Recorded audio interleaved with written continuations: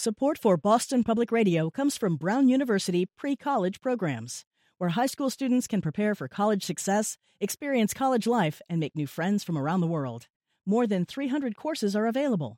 precollege.brown.edu. Today on Boston Public Radio, later, Trump is supposed to hold his fake news awards. And a lot of people think yesterday's press briefing with White House Dr. Ronnie Johnson should at least get honorable mention. Is Trump really in excellent health? If he is, and his doctor says it's all about good genes, what about those of us who didn't win the genetics lottery? Medical ethicist Art Caplan joins us to put that in perspective. From there, we open the lines and ask you for your take on Trump's physical. And we kick off hour 2 with national security expert Juliette Kayyem for her take on the latest developments surrounding Steve Bannon and the Russia investigation. Last year, the people of Maine voted to expand Medicaid, but Governor Paul LePage is doing what he can to stop it. We'll talk to the woman who's committed to making this the law of the land, Maine's House Speaker, Sarah Gideon. That and more is coming up on Boston Public Radio 89.7 WGBH.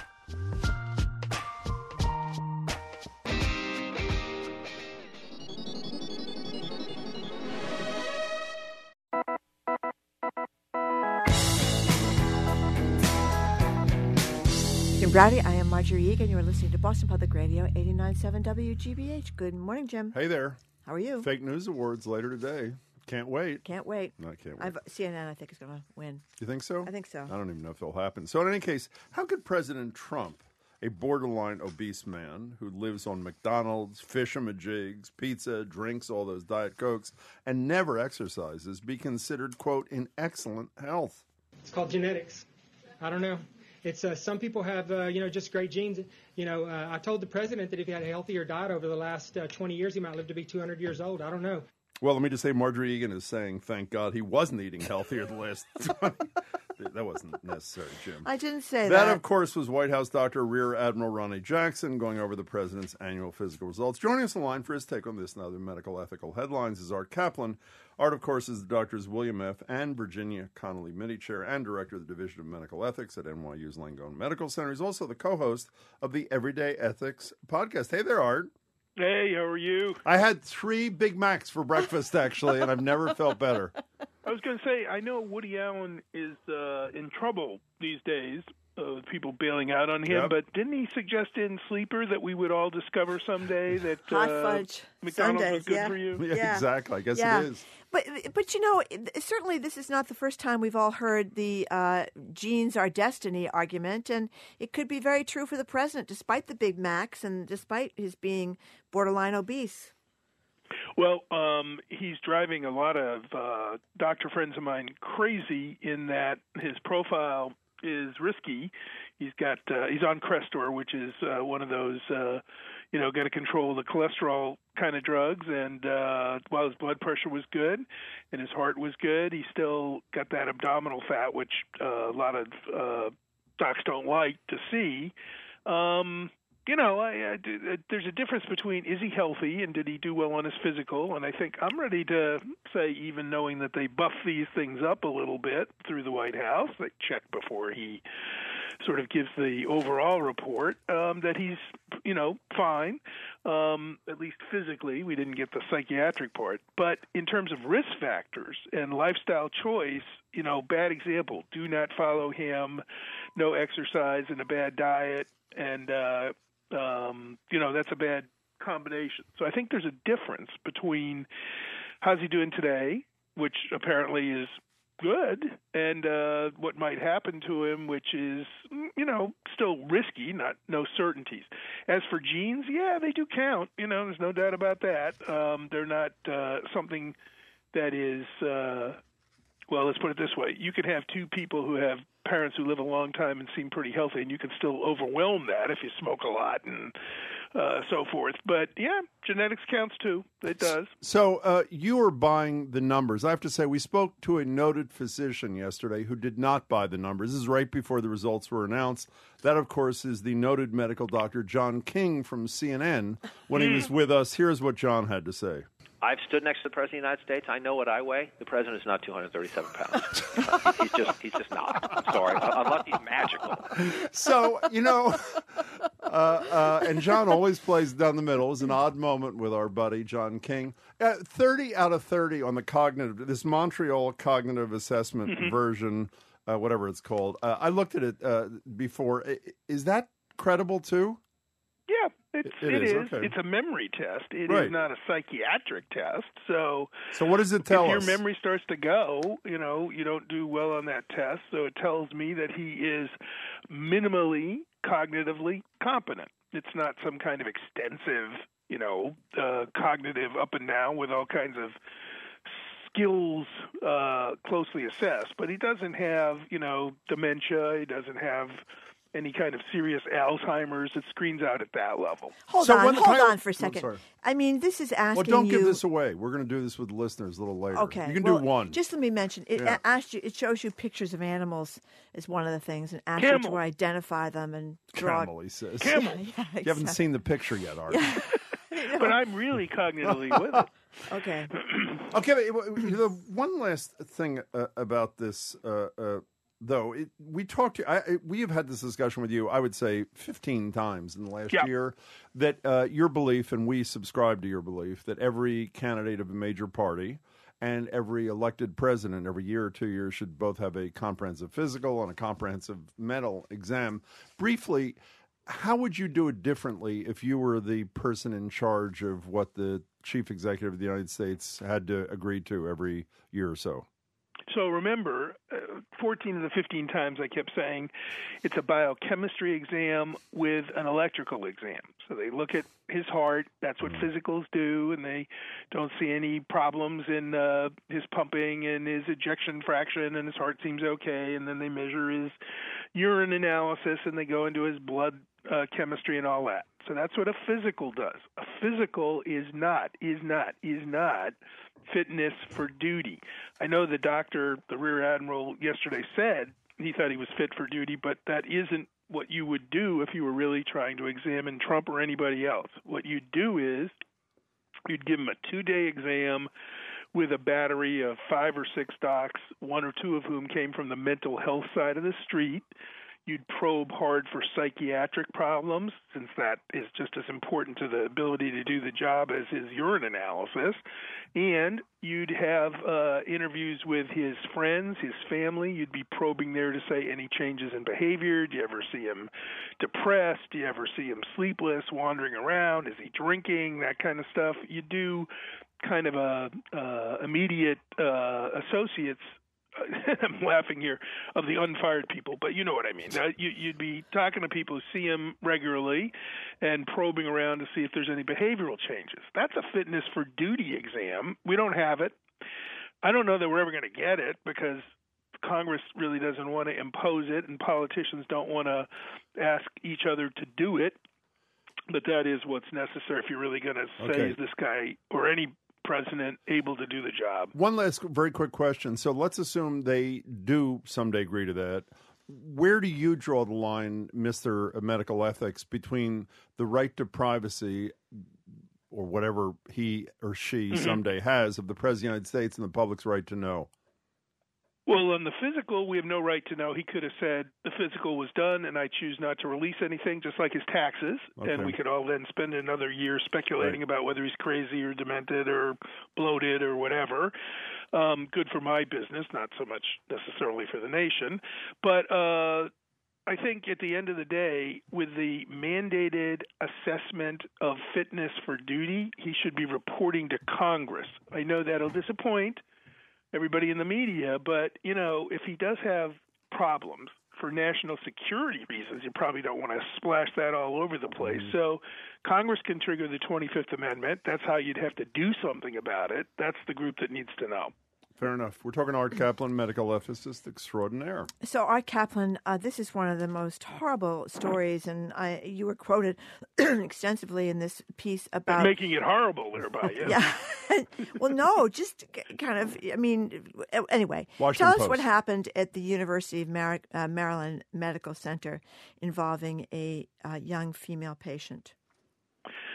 So, a demented, clearly severely mentally ill person went into the ER there in Baltimore, I believe with a cut. I think she had got a cut on her body or face, I don't remember, so she needed stitches. And she went in, and the next thing you know, she's sitting on a bench in front of the hospital, and a good Samaritan comes by with a cell phone and sees the security guards positioning her on the bench and saying goodbye to her in 30-degree weather there.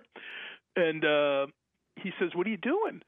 Why are you putting this lady out here in a hospital gown when it's freezing out?" And he tries to talk to her, and she's not responsive because she's clearly impaired mentally. And the security guards just walk away, and then he videos. So a couple of things. First, he did a heroic thing, good Samaritan thing. Great that he took the time to video with his cell phone and all that. Good for him. And what was going on at the hospital is they were doing something we call dumping, which is when you're in the ER and you don't really want to deal with somebody because they don't have any money or they're mentally ill or you're just overwhelmed with lots of people, you just say, you know what your discharge plan is? You go sit out there at the bus stop. In your hospital gown? In your hospital gown. With socks on, no shoes. She was staggering and screaming, the Post reported, and it was so cold that there was unmelted snow on the ground. I mean, they could have killed her, obviously. Hey, you know what? This is what a S-hole nation does to its most vulnerable citizens. This is the president should be jumping up and down about this phenomena rather than impugning what goes on in other countries around the world. You can't have, by the way, it's illegal. We have a law. There's something called EMTALA, which I won't bore you with, but it's a federal law that basically says you have to take people into emergency rooms and you have to have a discharge plan. It can be, you go into the shelter, you go into the halfway house, here's some clothes, that kind of thing, or you're going to sit over there till morning until the temperature warms up. So it's illegal to dump, but it goes on, and it goes on for a variety of reasons. Overwhelmed emergency rooms, which we're about to overwhelm some more, who make cuts in various states to Medicaid, and we don't fund community health centers, and CHIP doesn't get funded, and all that sort of stuff. It builds back the overwhelmed ER, particularly in flu season, I might add. Callousness on the part of healthcare providers, just saying, I don't want to deal with, sometimes we call them frequent flyers. They cycle back in and out of the ER. They're mentally ill. I don't know what to do with them. I'm going to throw them back out. And it's our fault, right? We got homeless, mentally ill all over the place, and we're not doing anything about it. We deinstitutionalized people years ago. That's nice. And now they sit on a corner in freezing weather and scream at one another, and we're not fixing the problem. So as much as I want to say what happened in the hospital was bad, we are not. We've got a completely frayed safety net. And by the way, most people at the time of deinstitutionalization cheered, saying this is the right thing to do, but policymakers didn't deal with the other half of the equation. That was the problem, right? What to do. Well, it was like some bad, European movie. They went in and gave the inmates the keys and said, run away now. And then we didn't build any programs. It was supposed to be halfway houses and neighborhood shelters and, a kind of outpatient sort of thing without the institutionalization. And I'm going to say, and, email me if you don't like it, but we need to rethink some of the institutionalization since everybody doesn't want these clinics in their backyard. We got a big NIMBY problem. And I'm not calling for the asylum, but really, mentally ill people, we're going to tell them you're on the street and you can rot there with your rights on? Is anything going to happen to the people? I don't know if it already has. Is there any? I mean, it seems to me this is criminal behavior. I'm not. Yeah, there is this law, and they broke it, no doubt. But so, I mean, I checked on this. We don't know how bad the problem of dumping is because it's clearly done, under cover of night. It's not like we know all the cases in which somebody was bounced out of a ER. And I should add one other thing. You'll love this. Some places close their ERs so they wouldn't have to do this. So instead of getting legal liability, just said, well, we won't have an emergency room and it won't stay open and then we won't get in any trouble. So, fewer places to go. The IG, Inspector General of what's called Health and Human Services, they're responsible for enforcing this law. Over the past 10 years, it looks like they penalized examined 200 cases, and as far as I can see in their latest report, 3% of the hospitals got any fine or punishment. Talking to Art Caplan. Okay, let's move get closer to home here, at least to us here in Boston. This is incredible. In this Me Too moment, the gynecologist at a public meeting who displayed a photo that got everybody all worked up, as well it should. Tell us the story, Art. You told it. Basically, what would we call it? Personal intimate photography? Yeah, it's a statue, a famous Italian statue of Juliet. From Romeo and Juliet. Right. And the surgeon, but in this particular picture, he and the surgeon and the colleague are touching their breasts. I'm sorry, did I call them the gynecologist? Not their breasts, her breasts. Her breasts, right. Yes. They're not touching their own breasts. That is correct. So on the happier news front of grabbing statues, we had a guy in Central Park here in New York named Sims who perfected hysterectomies and many important OBGYN procedures, and they built a statue to him and had it in Central Park for decades and decades. It's right across from the New York Academy of Medicine, about 105th Street. And the statue is going to move because he actually performed and practiced all these procedures on African-American slaves without anesthesia.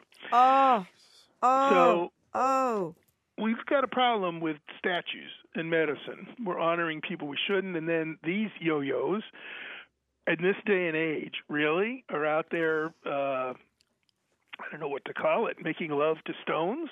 Yeah. Well, this completely inappropriate. You can't do it. It's not funny. It's exactly the kind of sexism that women worry about, particularly in OBGYN. Did you say, by the way, did either of you say where he... Brigham and Women's. No. Where it's Dr. John Einerson or something, his name from... He's did you say where he minimally invasive gynecology. Where he chose to show... It's bad enough that he took the photograph and is proud of it. Big speech in a medical conference. With women and OBGYN. In the audience. Yeah, in the audience. Who went nuts, by the way, appropriately so, sort of saying, wait, what? So, in the... I think he just joined the Me Too as an Idiot Club. Well, can I read you a paragraph from the story? Liz Kowalczyk wrote it in the Globe. It's a great story. His speech has had long-lasting repercussions, helping to prompt a re-examination of what many female gynecological surgeons say is a pervasive culture of sexism and sexual misconduct in a corner of medicine that is supposed to be all about caring for women. What's the deal there? Well, I mean, I think people have said they're still joking around, sexist comments. They're still docs. Remember our friend Dr. Nasser, who's been the Olympics guy? The Olympics guy. Yeah. Oh, my what God. did he do? He used his exam to molest not only Olympic athletes, but many other women as well, under the guise of an examination. So, look, you got to be... What's the phrase? Purer than Caesar's wife? Is that the right phrase? I mean, you got to really be careful when you're dealing with sexuality as a male around women. I'm not saying men can't be gynecologists and obstetricians and all that, but you really have to have the right, ethics, the right bedside manner. Now, all right, let me ask you a question. Some people say that it really doesn't matter what kind of ethics and what kind of statues people are showing them grabbing the breasts of because they're great surgeons. And I know someone. Don't do this. I know someone who had surgery a couple of days after a particular surgeon in Boston was on the front page of the Boston Globe with Metro, complaints from female surgeons that he talked about the Kama Sutra in the operating room, said sexual comments to these female surgeons, plus had a statue or a sculpture, I should say, of an 8-inch whatever on his desk. In his office. What would you say to a person who overlooked all that because he was supposedly a good surgeon? I don't want to say his name is Jim Brownie, by the way. What I would say is there are a lot of surgeons out there who are probably almost as good, and I'm not sure that's the guy you want to really bring your business to. However, it is true that there are parts of medicine, radiology, where you don't have any contact with the patient, where somebody could be pretty good. It is of more concern when you have direct doctor-patient things. But even a surgeon, doing a procedure is going to prep you and presumably talk to you and prepare you for what's going on. I don't think a lot of women are going to want to sit there with his artificial sex part toy display on the desk. Exactly. You wonder if he takes it down when females come in. Probably not. Can I be clear? I can neither confirm or deny that was my surgeon. Did you see the 8-inch whatever yourself, Jim? No, it was gone because the Globe story had appeared 2 days okay. earlier. So, but I'm not saying it was me either. Let me say this. I want to tell you one little tale and then something upbeat. The little tale is there's still parts of medicine, specialties, I'll name one, although, again, I'm not trying to just impugn them, but, a place with a lot of orthopedic residents when they got done with their training. I did get a call from a woman at this place, not Boston, not New York, who said, gee, they're going out to a strip club to celebrate. Do you think that's right? So, some cultural attitudes still prevail. Bad news. Good news, a lot more women coming into medicine. That's good. It shifts at least the sexism part. I'm not sure everybody's nicer because women are there, but at least people won't put up with traditional male, behavior that's gotten Hollywood in trouble, that's gotten, Silicon Valley in trouble and so on. Medicine's not been immune from harassing and inappropriate behavior. So that is starting to shift. I'm sure that it's different when I see what's going on out there today from 30 years ago. One last thing, Art Caplan. We're going to talk to the Democratic Speaker of the Maine House of Representatives in about an hour or so, who's been in an ongoing battle with Governor Paul LePage about Medicaid expansion. And I think everybody remembers the voters. I think it was 59% approved it on the ballot. First time it's ever happened in this country. Right. This is happening at the exact same time that the Trump administration is imposing a work requirement for certain Medicaid recipients. Where do you stand on this, and both personally, and where's the evidence of what it produces or doesn't produce? Well, what comes to mind is, can I have some more, sir? I mean, this is workhouse stuff. Charles Dickens, where are you? Come back, help us. Look, Medicaid, I think I may have said this before, but I'll say it again. The composition, I don't know what it is in Maine, but I'm sure it's something like this, of Medicaid is about 50% children. So I guess if Trump wants to revive the coal industry, they'll be back in the mine soon. Disabled people, and then elderly, because there's a lot of people spending down to get grandma into Medicaid so they can get her into a nursing home. It'll be interesting to see how that employment works out. But in fairness to Trump, my understanding is the woman whose name I forget, Verma, who runs Medicare and Medicaid, is supporting this, that it excludes disabled people, excludes the elderly. Right, so there's nobody left. Well, they say it's able-bodied, single people without kids. So is that a bad idea for them? No, I think all three of them should go to work. I mean, that's most of them do work. Because most of them do work. In that program. Yeah. And then they're going to get a job that doesn't give them health benefits anyway. I mean, where are they going to work? McDonald's or Walmart? They don't get health insurance just by doing that kind of thing. I think it's the stupidest connection between work, meaning you got to earn your health care, and Medicaid. What I do believe is everybody should have a right to basic health care, because that's how you have opportunity. And opportunity, if you can't see or hear or sleep or ambulate, then you're not going to be much of a worker. So I'd flip it on its head. Sure, I'd like to see people go to work, but let's get everybody a right to health care, to basic health care.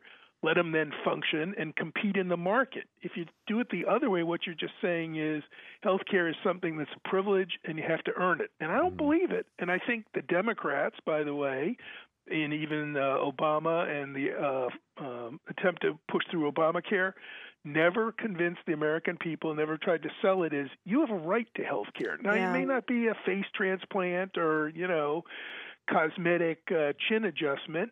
I'm talking about basic care like you'd find covered, say, at the VA. That might be a good standard to follow.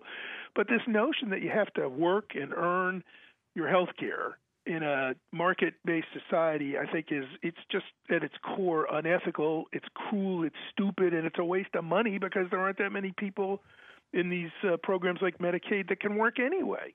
So, Art Caplan, what's on the Everyday Ethics podcast? Medicaid. We're going to go right back to the work and earning thing. It so bothers me that we have a society that is linked. You get your health insurance through your job. right? That's how a lot of people get their health insurance. I think you should say you get your health insurance because you pay taxes. It comes out of your tax income, and if you don't earn anything, then you're not going to pay for it. But this whole idea that you get it through your job, what we did was we built a middle-class entitlement, meaning it's all pre-tax income for that, and the middle and the upper class don't want to give it up. So we wind up saying, let's find those three guys who can work, and then, we'll help pay for Medicaid by the vast wages they'll be bringing us from their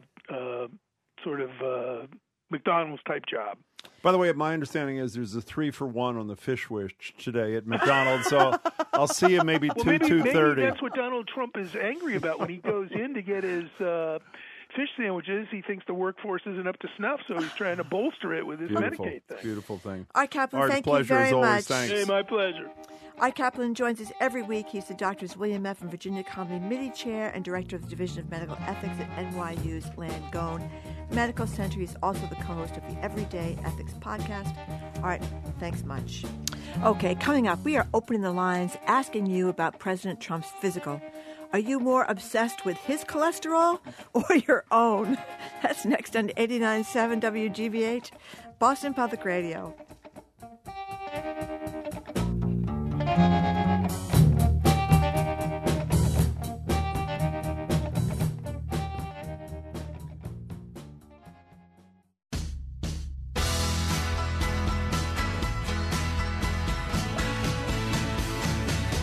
Welcome back to Boston Public Radio. Jim Browdy and Margery Egan. As you heard Margery say, today President Trump is supposed to hold she didn't say this, fake news awards ceremony later this afternoon. It seems a lot of people think yesterday's press briefing with White House Dr. Ronnie Johnson should get at least honorable mention. We know Trump doesn't exercise because he thinks we all have a finite battery and he wants to save his juice for more important things. Do you remember that from a few months ago? Yeah, what's he saving the juice for? I don't know. The We golf know he course, gets probably. very little sleep and then he eats a lot of junk food. So there's some cognitive dissonance going on when we put that reality next to the other reality that he is apparently in excellent health. At yesterday's press briefing, 40 minutes into what had been a pretty exhaustive explication of Trump's health, one reporter remained incredulous. Explain to me how a guy who eats McDonald's and Kentucky Fried Chicks and all those Diet Cokes and who never exercises is in as good a shape as you say he's in. We're opening up the lines asking you what you make of Trump's results. If the takeaway is he just has good genes, as the doctor said, does that make you wonder what exactly is the point of following all the rules? Do you think his health results now give the rest of us an excuse to live off Diet Coke and fast food? And what does it say about all of us if we don't want these results to be true? I mean, I have spoken to more than one person, let's put it that way, who's buying that. Isn't it good news that the President of the United States is fit and capable? The number's 877-301-8970. Well, you know what's discouraging about it? It doesn't matter how you feel about the president. I mean, most of us, it's January 1st. What do you do on January 1st? You make your New Year's resolutions. You're going to lose 20 pounds. You're going to go to the gym. You're going to stop, having 7 muffins, every morning for breakfast all week long. And to hear that somebody who's stuffing down the Big Macs and the French fries and the Kentucky Fried Chicken and the Coca-Colas and doesn't exercise at all and is obese, he's practically. Not obese. Well, 1 pound under he's obese. 1 pound. Okay, he's borderline obese. Is in great health. It's kind of calls into question, well, what the heck am I doing? The only thing you could say is, okay, he's got great genes. But as we all know, people that have great genes or thought they had great genes because their parents died at 90, somehow a lot of those people don't make it past, 70. So you never know about those genes, Jim. They could cut either way. I hope they're wrong, of course, because I should be keeling over any second based on my poor parents that keeled over in an early age. But in any case, that's what it is, don't you think? Oh, I do. And do you know that the guy, some very clever person, obviously cleverer than I, do you know what they're calling this whole back and forth about this? What are they calling it? The girther controversy, which I think is a great The line. girther. Boy, do I wish I'd come with it. By the way, on the obesity front, if you haven't been paying attention, he's apparently 1 pound short of obese, but only because he's 6'3". But Politico, or some organization, went back and looked at the records in New York State at his driver's license. And his 6'2". driver's license says he's only 6'2", and if he's only 6'2", he's obese. So who knows? And by the way, on a cognitive test, this there was developed. Tori, one of our coworkers, gave us a really interesting piece by I don't know where it was, Washington Post or something, about the guy who conceived of this Montreal cognitive assessment where Trump scored 30 out of 30. He's a Lebanese immigrant to Canada, and he's very proud, and he's hoping that this test was used, and he's hoping that that the president's views on immigration may change as a result of this. But he makes the same point that our Caplan just made to us, that the test that he designed, this Montreal Cognitive Assessment, is nothing like a complete psychological profile. It's not a psychiatric assessment. It says that he doesn't have early signs of dementia, those sort of things that were at least suggested in the book by, what's his name, Michael I'm going to Wolff. give you a question from the test. You ready? Okay. Repeat the sentence back to me. Okay. I only know that John is the one to help today. What? I only know that John is the one to help today. That's one of the 30 questions. You are all set. I could be president of the United States. There's nothing Is that wrong really one of the with questions? you. You're making that up. Okay. Is that really a question? Here's another one. You haven't answered my question. Is that really a question? That's one of the questions. Okay, go ahead. That's next. one of the questions. Yeah. God, I'm okay. feeling good Here's about another this. one. Now you have to remember these words. You can't write them down. Okay. You're going to cheat, so I don't know if I should. No, I'm not. I'm looking at you right in the eyes. You have to remember these words: face, velvet, church, daisy, red. Hold on to those words. Okay. Face, velvet, church, daisy, red. Face, talk to a couple of callers. Velvet, church, daisy, red. 877-301-8970. By the way, just one update on this, which is interesting, but I would argue troubling. And for those of us who are a little bit skeptical about what the doctor said, even though the doctor served under George W. Bush and Barack Obama, he's not handpicked by the president. Sanjay Gupta is just on CNN. He's the CNN chief medical correspondent. And he said that he believes the tests reveal that the president has heart disease. He looked back to 2009 and says the president started to have, quote, these tests that are actually looking for the presence of calcium in the blood vessels that lead to the heart. When they get to a certain range, that means he has heart disease. Well, then Sanjay Gupta talked about his interaction, this is on CNN, with the guy who did, the Navy doctor, who did the test, Navy Rear Admiral Ronnie Jackson. Listen to this. This is Gupta speaking. It was interesting when I spoke to Dr. Jackson. At first, he said he passed all the tests with flying colors. That's what he told the American people. When I asked him specifically about that test, he did then concede that, in fact, the president does have heart disease. Now, in all seriousness, just for a minute, because we're treating this in a semi-amusing way. Yep. He passed with flying colors. He's in, quote, excellent health, are the words of Dr. Jackson. But he acknowledges to Sanjay Gupta that, in fact, he does have heart disease. Now, even if it's not troubling for a man his age, do you not think that Dr. Jackson maybe misled the press and the American people Well, you don't recall in that, his Jim. press conference yesterday? Fake news. No, I'm serious. I mean, Yes, he did. He misled him. But, we shouldn't get upset about this because Why? Harry the Peanut, or Harry the Pea, the best dog That's your from dog, CDC, yeah. he is now being cared for in the cardiac unit at Angel Memorial. Is that really true? He has heart disease. He's old. He's 15. Doesn't mean he's going to die, as the vet told me. You have to have him on the medicine. Yeah. And he could go on, for a few more years. No, but by the way, a lot of people And have heart so could the disease president. that are fine, but that's not the point. The point is we were told he was in excellent health and he passed the test with flying colors. You're not in excellent health and passing with flying colors. Well, maybe you could say you are, but you can't fail to disclose that this calcium level shows that he has some level of heart disease. It's just... I'm sorry. It's troubling. But in any case, what's your reaction to all this? Before we get to your calls, Jim, what? repeat the words, please, the 5 words. Don't look down. Velvet, church. What? Velvet, church, red? Was that one of them? Red? You got 3. 2 more. 2 more. Face? Face. You got 4. Well, that's good enough, they say, isn't it? Face, velvet, church, red, Girther controversy. Okay. I heard that. What was the 5th one? Daisy. Daisy. I said Daisy. You did? You did? No, I didn't, actually. Okay, well, let's not do any more of those. Here is a reporter asking Dr. Johnson. I can't believe I didn't get it. He got them all, and I didn't get them all? Well, it's not clear that he got them all. He might have gotten 4 out of 5.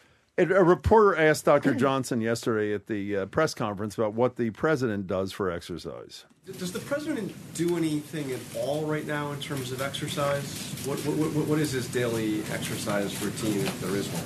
So I would say right now on a day-to-day basis, he doesn't have a dedicated, defined exercise program. And so that that's what I'm working on. The good part is that we can build on that pretty easily. I'm sorry again. Okay, he doesn't have a dedicated, defined exercise program. otherwise known as he has no exercise program. Well, Well, he he does play golf. And by the way, if they consider that golf, and a lot of people, does he walk or do a cart? I don't know. I don't know. Golf But cart? I think the thing is, though, with golfing, because I've had this debate a lot in Yeah. my family, everybody's a big golfer. Yeah. I think you have to be, it's good for you, but to it's walk, not as don't good you, as a too? continual, for your heart.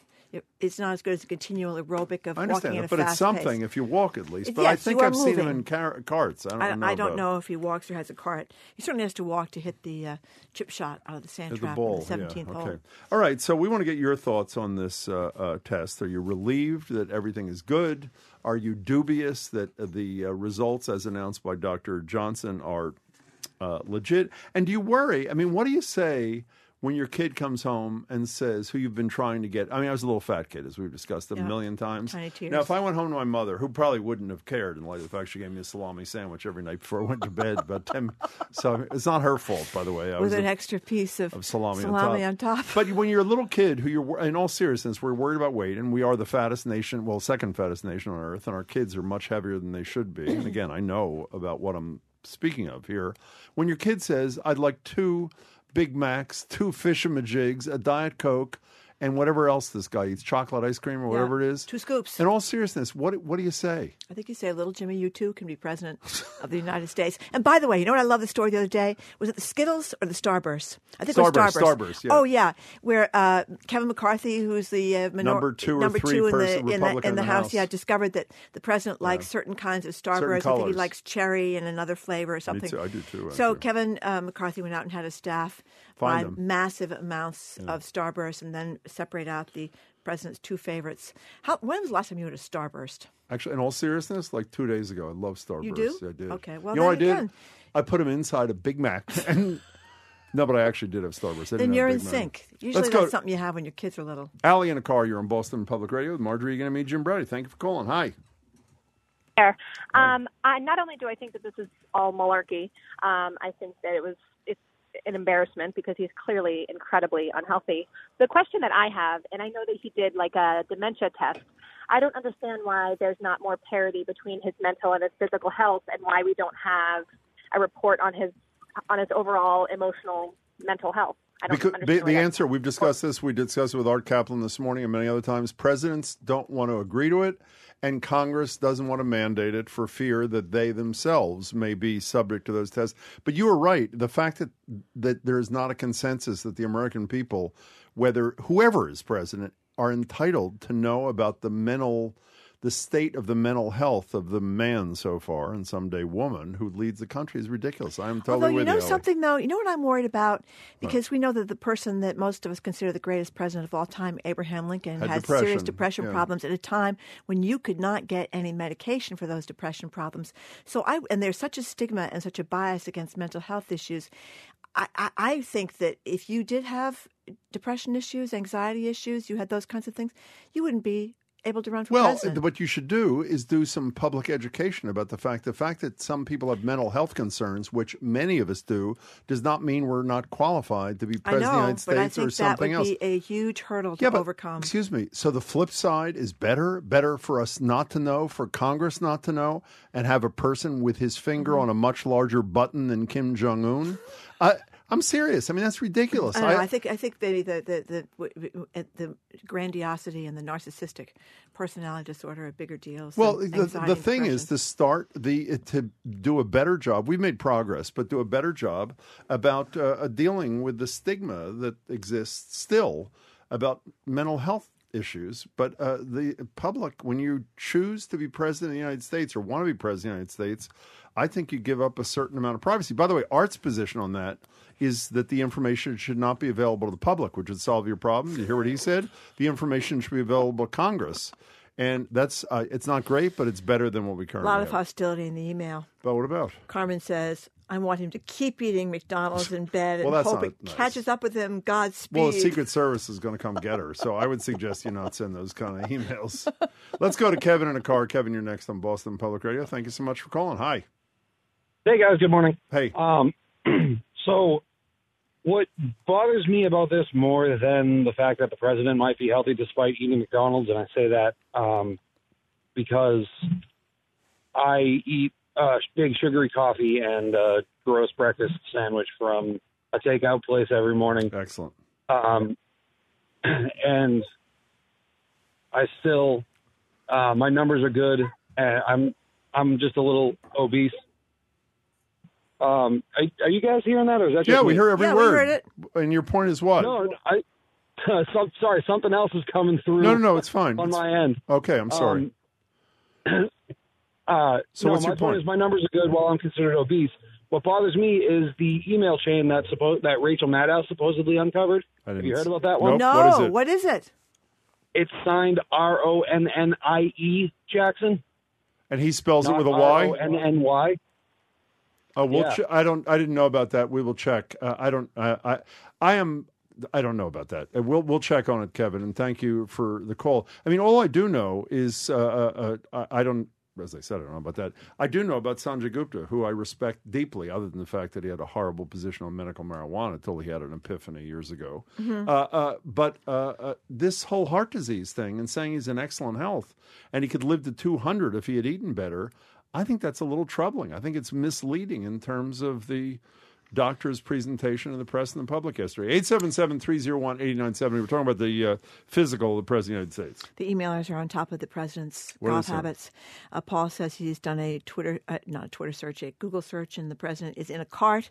Doug says that walking, especially carrying the bag, is exercise, but the president also takes a cart, takes lots of mulligans, and faces no pressure. Yeah, and also, before every Bill putt, Clinton was famous. If you take a bite out of a Big Mac, it's sort of. I'm not a big golfer, but it does tend to cancel out. We got to take a break. 877-301-8970. We are talking about the president's physical health, the test he took yesterday, asking you if you're reassured that he's in good health, or is it pathetic that we're even fixating on this? On the other hand, you may be among the skeptics. Do you really think he's just 1 pound away from clinical obesity? That conversation continues on 89.7 WGBH, Boston Public Radio.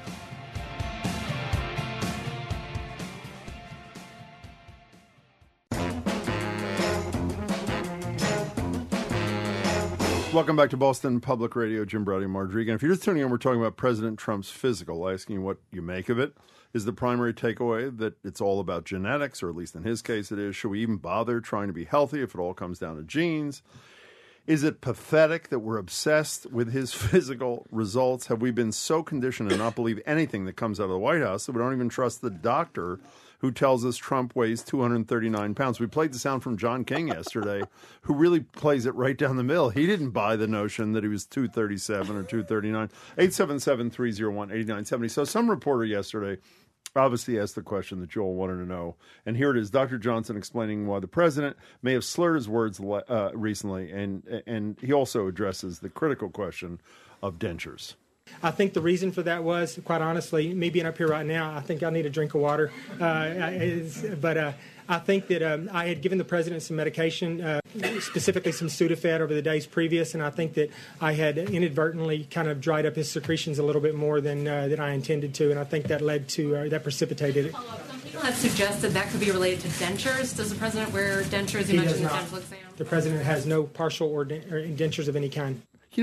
I'm sorry, but does this guy sound like an apologist as opposed to a doctor reporting, describing, with great enthusiasm how it may have been the Sudafed I gave him? Yeah, you know what? Remember this thing that Trump does, especially when he's nervous, is he goes... Yeah, sniffing all the time, like he's done cocaine, which I don't for a minute think he's done. I don't think it has anything to do with it. But you do wonder what that sniffing is about. Pamela says she's never been so disappointed by a clean bill of health. I can't believe people are saying this. God help me, she says. And, where's the one? I just missed this one from Christopher. Hold on. Christopher was saying that he feared that Michelle Obama's vegetable garden was going to be turned into a Mountain Dew distillery. Well, in all seriousness, Let's Move. What was that the thing that Obama's thing was called? Michelle Obama's Let's Move? Yeah. I mean, from Let's Move to this crap food thing. And he also points out, on a serious note, that lots of highly creative and successful people have bipolar disorder. We talk about it too cavalierly, which we kind of do. No, the issue is not, is it a disqualifier? The issue is the public, or at least our elected representatives, entitled to know not just about whether or not there's early dementia in the president, which theoretically this cognitive test 30 out of 30 scored rules out, but to get a full psychological profile, as Art Caplan described before. Another question, Jim? Well, the first one, Faith, Velvet, Red, Donut, Big Mac. And I don't remember the It other. was Face, not Faith, but you were close. Face. Yeah. I'm not doing really well on Want this. another one? Sure. Okay, we won't have it. This left. is the test that the president Yeah. took yesterday. It's the actual thing. I think you could identify the animals in Go ahead. question. We won't ask you that. Okay, name as many words as you can. I'll give you 30 seconds to begin with F. F. Well, I can't say the one that comes to mind first. Falafel, Frankfurter, filet. Well, they all have something Filet in of common, fish. don't they? Filet of fish. Filet mignon. We got an email from Roger Berkowitz last night, by the way. A friend was listening about whether lobsters feel pain. I'll read that to you in a couple of What minutes. does he I forgot say? about Thumbs that. up or thumbs down? Unequivocally, they do not feel pain. Okay. But he has an idea about how to deal with it. Okay, fish, friends, forensics. How many more do I have to do? Okay, you're it's a half minute's up. Flapjacks. What? You did pretty They well. were all food except for They were all forensics food in there. except for How many are you forensics. supposed to get? That's right. They'll be doing the autopsy. How many are you after supposed to get there? It doesn't say how many you're supposed to get. You're still supposed to name as many as you can in 1 minute. Face? Face. That was Okay. good. That was one of your previous words. It was, in the thank delayed you. recall option. So maybe I'm not doing quite as well as the president did, but I'm nervous. I'm on the air. Okay. It's live. Will in Nashua, New Hampshire. What do you think, Will? Yep, I remember George Bush Sr. and the broccoli. Yes. I'm the president. I don't have to eat broccoli, right? Exactly. I remember that. That's right. Did a lot of damage. Everybody trying to get the kids to eat broccoli because it's healthy. And George Bush, in one sentence, undid about years and years of hard work. So, I think the whole thing is it's a sort of it's an interesting entertainment, I think. Do you buy in the notion that he is as healthy as he appears, and he only weighs 239, and he did 30 out of 30 on the Montreal cognitive test? You buying all that or no? No, I checked the questions. I saw somebody posted, I think it was on Facebook or something, the questions. And I mean, it was just like a sort of, okay, this is just like a very, very basic thing. It's it is. Guy, it's a sort of sentient system there. Can he sort of read? Can he recognize things? Is he alive? Is there a sort of, you wave a hand in front of his face, do you get any response from his eyes? It's that sort of thing. Well, it is. It's a real baseline kind of thing, but the baseline, it's used in hundreds of countries. Again, not to be an in-depth psychological evaluation, but a baseline cognitive test. Okay, Will, thanks here's for how the call. baseline it is. You're going to do really well at this one. To what category do these objects belong? Okay, good. For example, orange and banana fruits. That's right? a fruit. It's okay. an F word, yeah. Here we go, Jim. Okay, good. Train and boat. Velvet. Oh, no, transportation. Okay, That's right. transportation. Good. North and south. Directions. Drum and flute. Music. Exactly. So, wait a second. These are the questions? These are the questions. Oh, well, I did pretty well on does. those. Yeah, it does. But I think to say that you can, take Face, away. velvet, blue, falafel, and what's the other one? It's face, velvet, church, daisy, and red. Whatever. Okay. Okay, let's go to Ken in Medford. Ken in Medford. Hi, Ken. Hi, Ken. Welcome. Good morning to you both. Hi. This doctor has just got to be loaded with fake news. I would not want him for my own doctor, hearing the things that he's saying. But keep in mind, Ken, again, to be clear, he was not picked by Donald Trump. He was first appointed as a White House physician by George W. Bush, and then served under Barack Obama. And he did so Obama. he's not in the he tank. did Obama's physicals, Yeah, too. I know. So go ahead, Ken. Did he kowtow to the other presidents That's the way an- he did to Trump? That's the question. Well, in all fairness, told George to quit W. smoking. and is one of the fittest presidents we probably ever had. Remember Just those look at pictures him. of him out cutting the brush at the ranch. And Barack That Obama's big belt buckle. obviously a bit of an athlete, Cowboy too. boots. But, that's a very good question to see if it was as sycophantic as yesterday appeared to be. We'll check that out, Ken. But you're not buying either, huh? We do know that Trump does get exercise when he walks from the White House to his helicopter going to Mar-a-Lago. Well, that's something. Be kind. Ken, thank you for your call. I think Barack Obama lied about smoking. I don't think he quit smoking when he said he You quit. said that at the time. You thought he went outside out back and was smoking. Yeah, and I too. also thought, being the president of the United States, no one should smoke. We all know that. That's not the time to quit. You know what I mean? There's a lot of anxiety associated with quitting smoking. I say after you get away from the button and get away from all these then you can quit smoking. By the way, we were checking on the thing the caller said about the misspelling that Rachel Maddow We're getting some emails allegedly- saying that's true.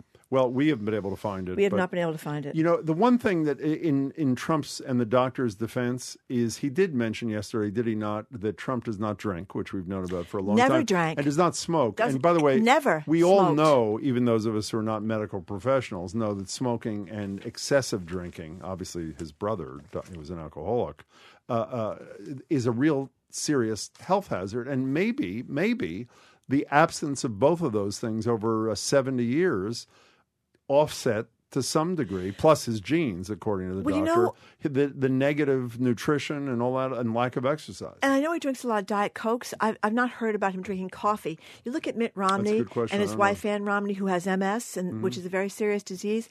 Have you ever seen two better-looking people in their old age? I mean, obviously they were good-looking to begin with. But Mormons don't drink. They don't smoke. They don't drink coffee.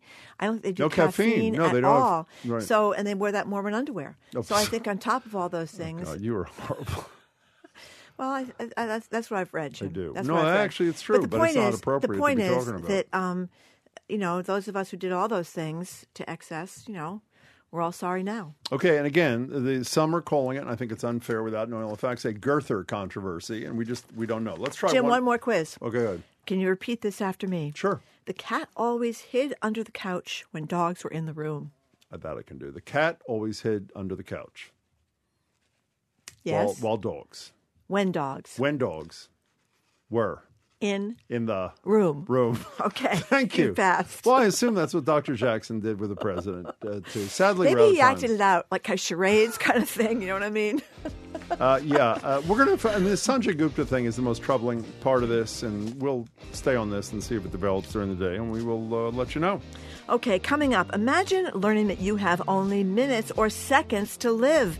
That's what people in Hawaii went through when they got that false missile alert. Was the president too nonchalant by calling the mistake an exercise? Our national security expert, Juliet Kayyem, joins us for that and more. She's next on 89.7 WGBH, Boston Public Radio.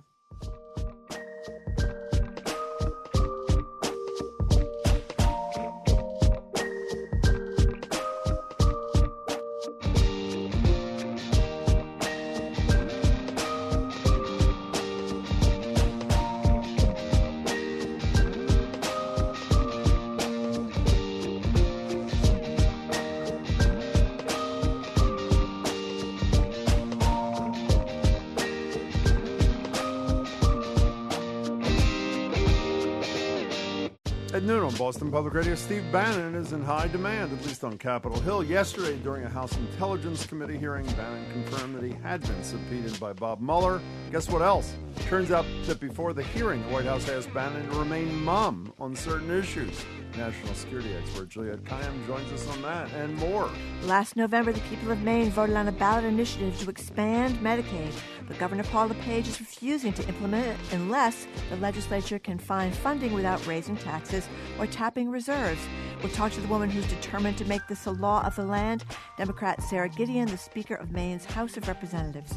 From there, we talk to MIT's Sherry Turkle about our tech addiction, which she is comparing to our obesity epidemic. Then we wrap things up with our concert roundtable.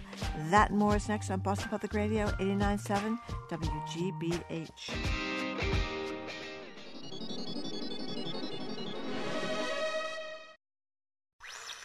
From a transmitter atop Great Blue Hill, this is WGBH, live, local talk, Boston Public Radio.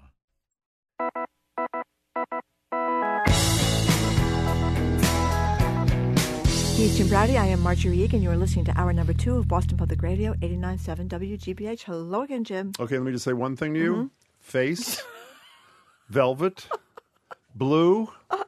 It's no blue, Jim. Cheeseburger. No cheeseburger. Car. Yeah, Jim just took the Montreal cognitive test and with mixed results. Well, apparently not as well as I might have. So within a span of a few days... If you pay me enough, I'll say you did perfect. Within a span of a few days, Hawaii and Japan went into full-blown panic mode when they were warned of incoming missiles. Even though the alerts turned out to be human error, they've sobered us up to how plausible nuclear war now seems between President Trump's tweets in Kim Jong-un's saber-rattling. Joining us for her take on this, the latest on the Russia investigation, and more is national security expert Juliette Kayyem. Juliette, as you know, is CEO of Zemcar, a contributor to CNN and WGBH, and on the faculty at the Kennedy School. Hello, Juliette. Nice to hear from you, or nice to be here. Nice Actually, I was going to call in. I was going to be wimpy with this snow. It hasn't really turned out to be much, thank goodness. So much better to see you both. So just this morning, Arizona Republican Jeff Flake went after President Trump's attacks on the press during a speech on the Senate floor. Let's hear a little bit of Flake. He's talking about Trump calling the press the enemy of the people. It is a testament to the condition of our democracy that our own president uses words infamously spoken by Joseph Stalin to describe his enemies. It bears noting that so fraught with malice was the phrase enemy of the people that even Nikita Khrushchev forbade its use, telling the Soviet Communist Party that the phrase had been introduced by Stalin for the purpose of, quote, annihilating such individuals, unquote, who disagreed with the supreme leader. You know, I always get a little funny when people start comparing anybody to Joseph Stalin, who killed millions and millions, or Hitler, for that matter, who killed millions and millions. But what'd you make of Flake? I mean, obviously, Flake is a very complicated senator. He is, forceful in trying to set a moral tone for the Republican Party. I think a lot of other Republicans who may have voted for Trump with, holding their nose are appreciative that there are people in the party doing what he's doing. But, of course, he's not like, he's not part of the resistance. He still votes for the tax bill. He's still, strong on immigration stuff. So he's complicated. Maybe we need more complicated people in politics, ones that sort of don't fit, any particular lane.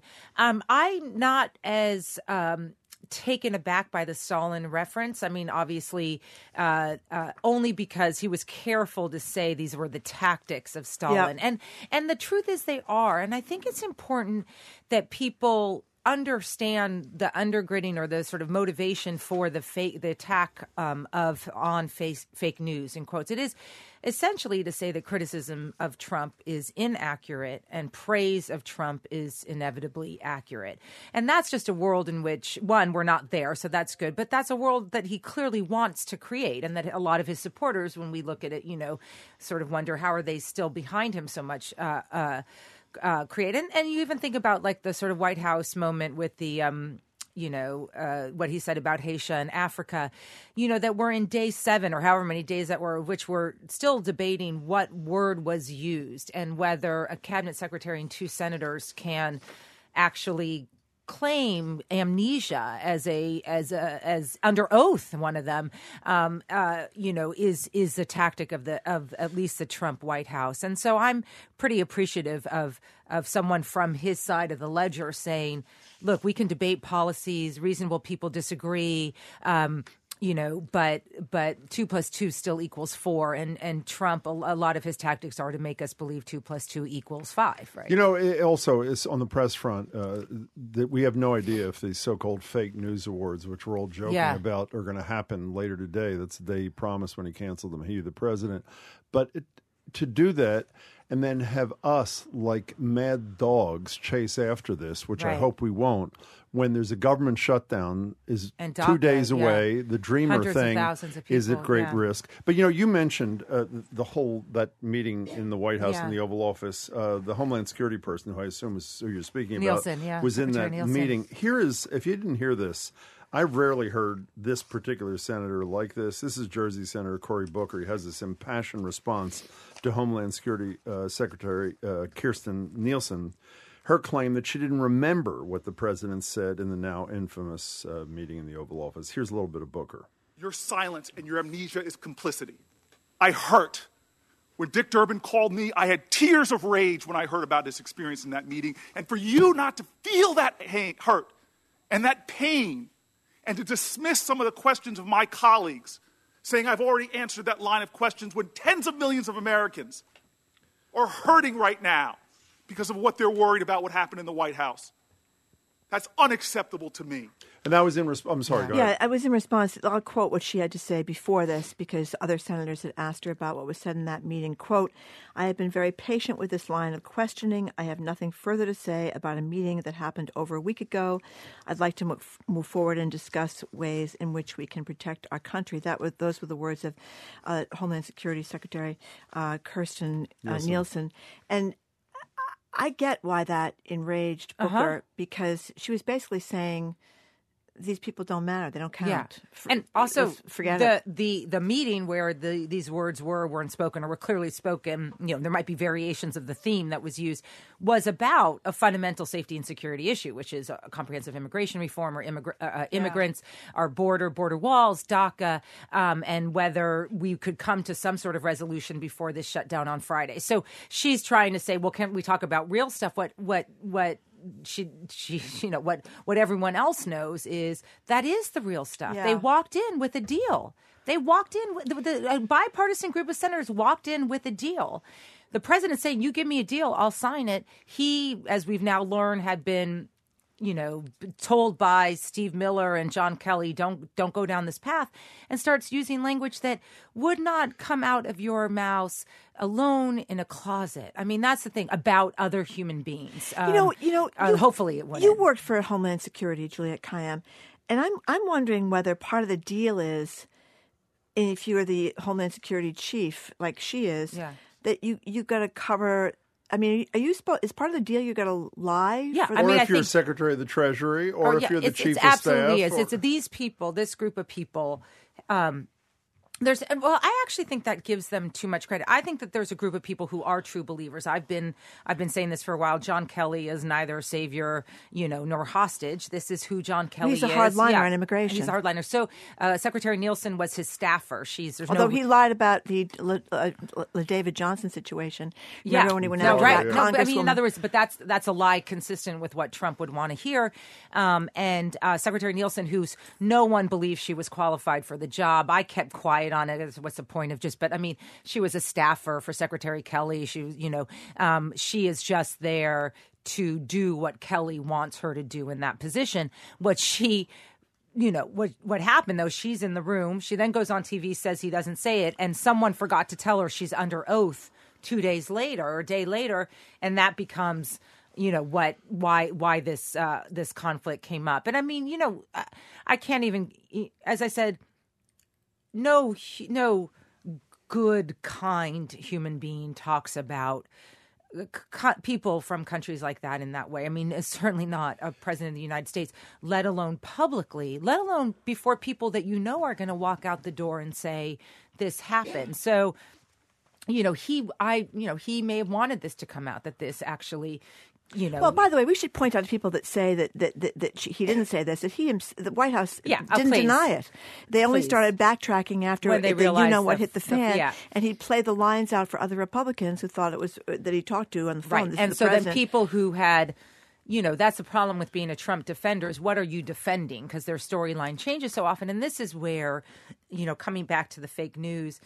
One of the things that the senator was talking about when he was talking about fake news was obviously. What this means to other countries and other, less vibrant democracies than ours. I mean, I still believe ours is going to survive. The fracturing and the tension on the apparatus, I think, will survive the beating it sometimes takes with this administration. But, other countries don't have as strong or resilient democratic systems. And obviously autocrats and totalitarians take advantage of it. But also just think of our allies. This is the president of the United States. He gives a different reason, but by most accounts, cannot visit England. I mean, I think there's no other takeaway. He's tried to go 3 times. He doesn't like the real estate deal. I know, please. That was made by Bush. It was made by Bush, right? Not Obama. I mean, he's supposedly Obama was involved in the relocation and the building of the new one. Exactly, but not on the original sale, which is what Trump let me just criticized. put this in perspective. Why we don't believe that, sir? He has accepted an invitation 3 times, so he clearly wants to put an imprint in Britain, and then what they're monitoring is you come here. The mayor of London, who you have attacked verbally and on Twitter after terrorist attacks, will well, let's just say he'll make his streets available for those protesters, right? He is not, it's going to be like the Patriots parade. We'll close the streets. And so you don't think he's going to go to Prince Harry's wedding? No. Can we stay on what we were talking about for a second and state the obvious?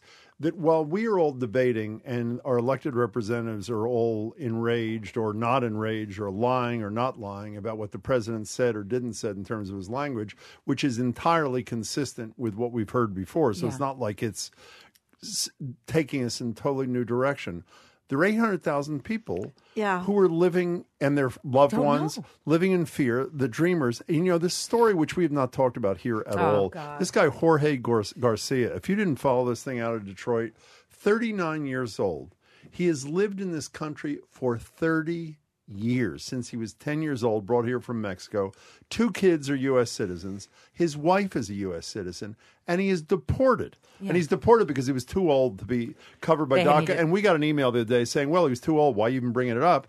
Well, the answer is because a lot of people were hoping that when DACA was reauthorized, it would be redefined in such a way that a man like Garcia, who raised a family here, by the way, never even got a traffic ticket or a parking ticket in 30 years and paid his taxes, that people like Garcia would not be ripped out of their family and sent back to Mexico. Right. And so while we fixate, we're part of the problem. While we fixate on, the S storm over the S word and all that sort of stuff, there are 800,000 people and their families who are living in understandable fear. And the assurances that the Trump administration makes that, as Secretary Nielsen did, that, even if DACA doesn't get authorized, this won't be a priority, is undermined by the reality of their enforcement priorities the last year. Well, they're also going to the Supreme Court to get the that's exactly right too. That's a great point. Overturned. Right. If you wanted the problem to go away, let the litigation slow roll for a couple years.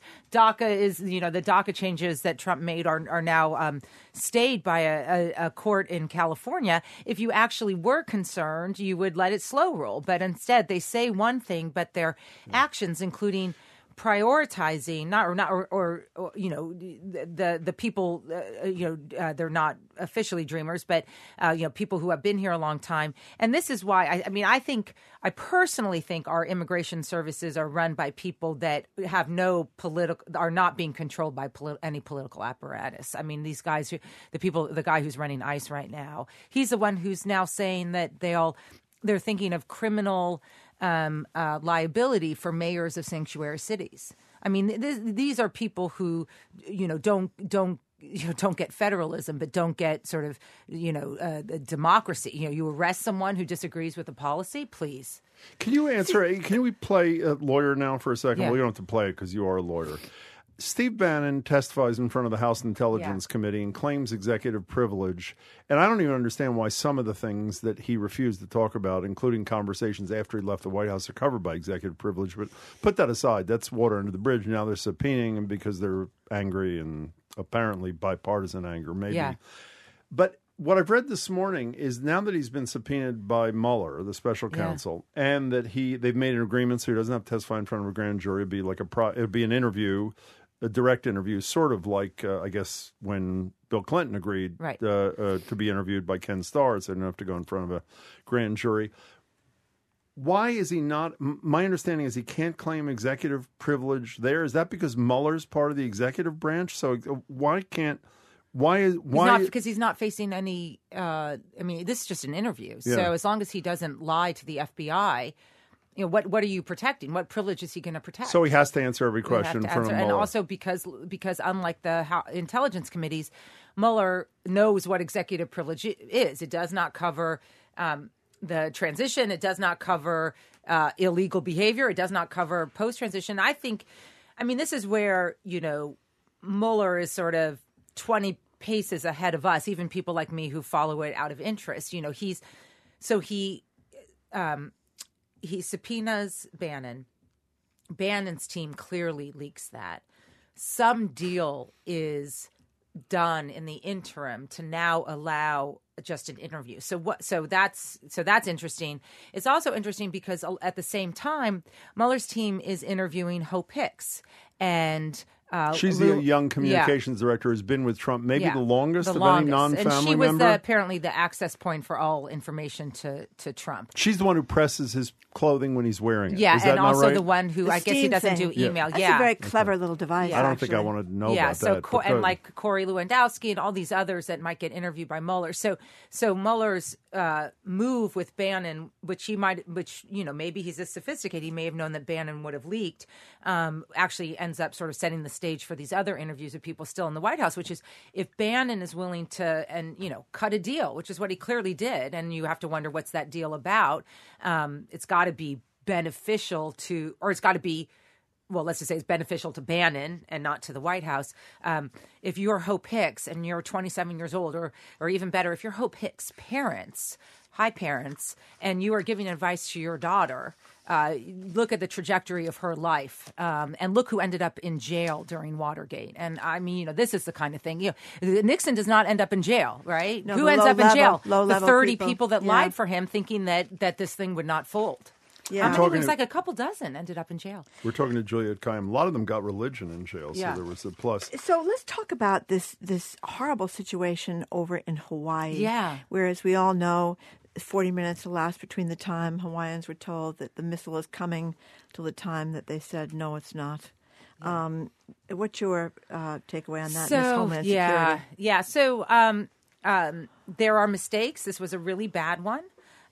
Mistakes are forgivable, and we have to learn about how this happened, the upgrading of the network. I'll never condemn a state emergency management agency from testing systems, from upgrading systems. You want that all to happen.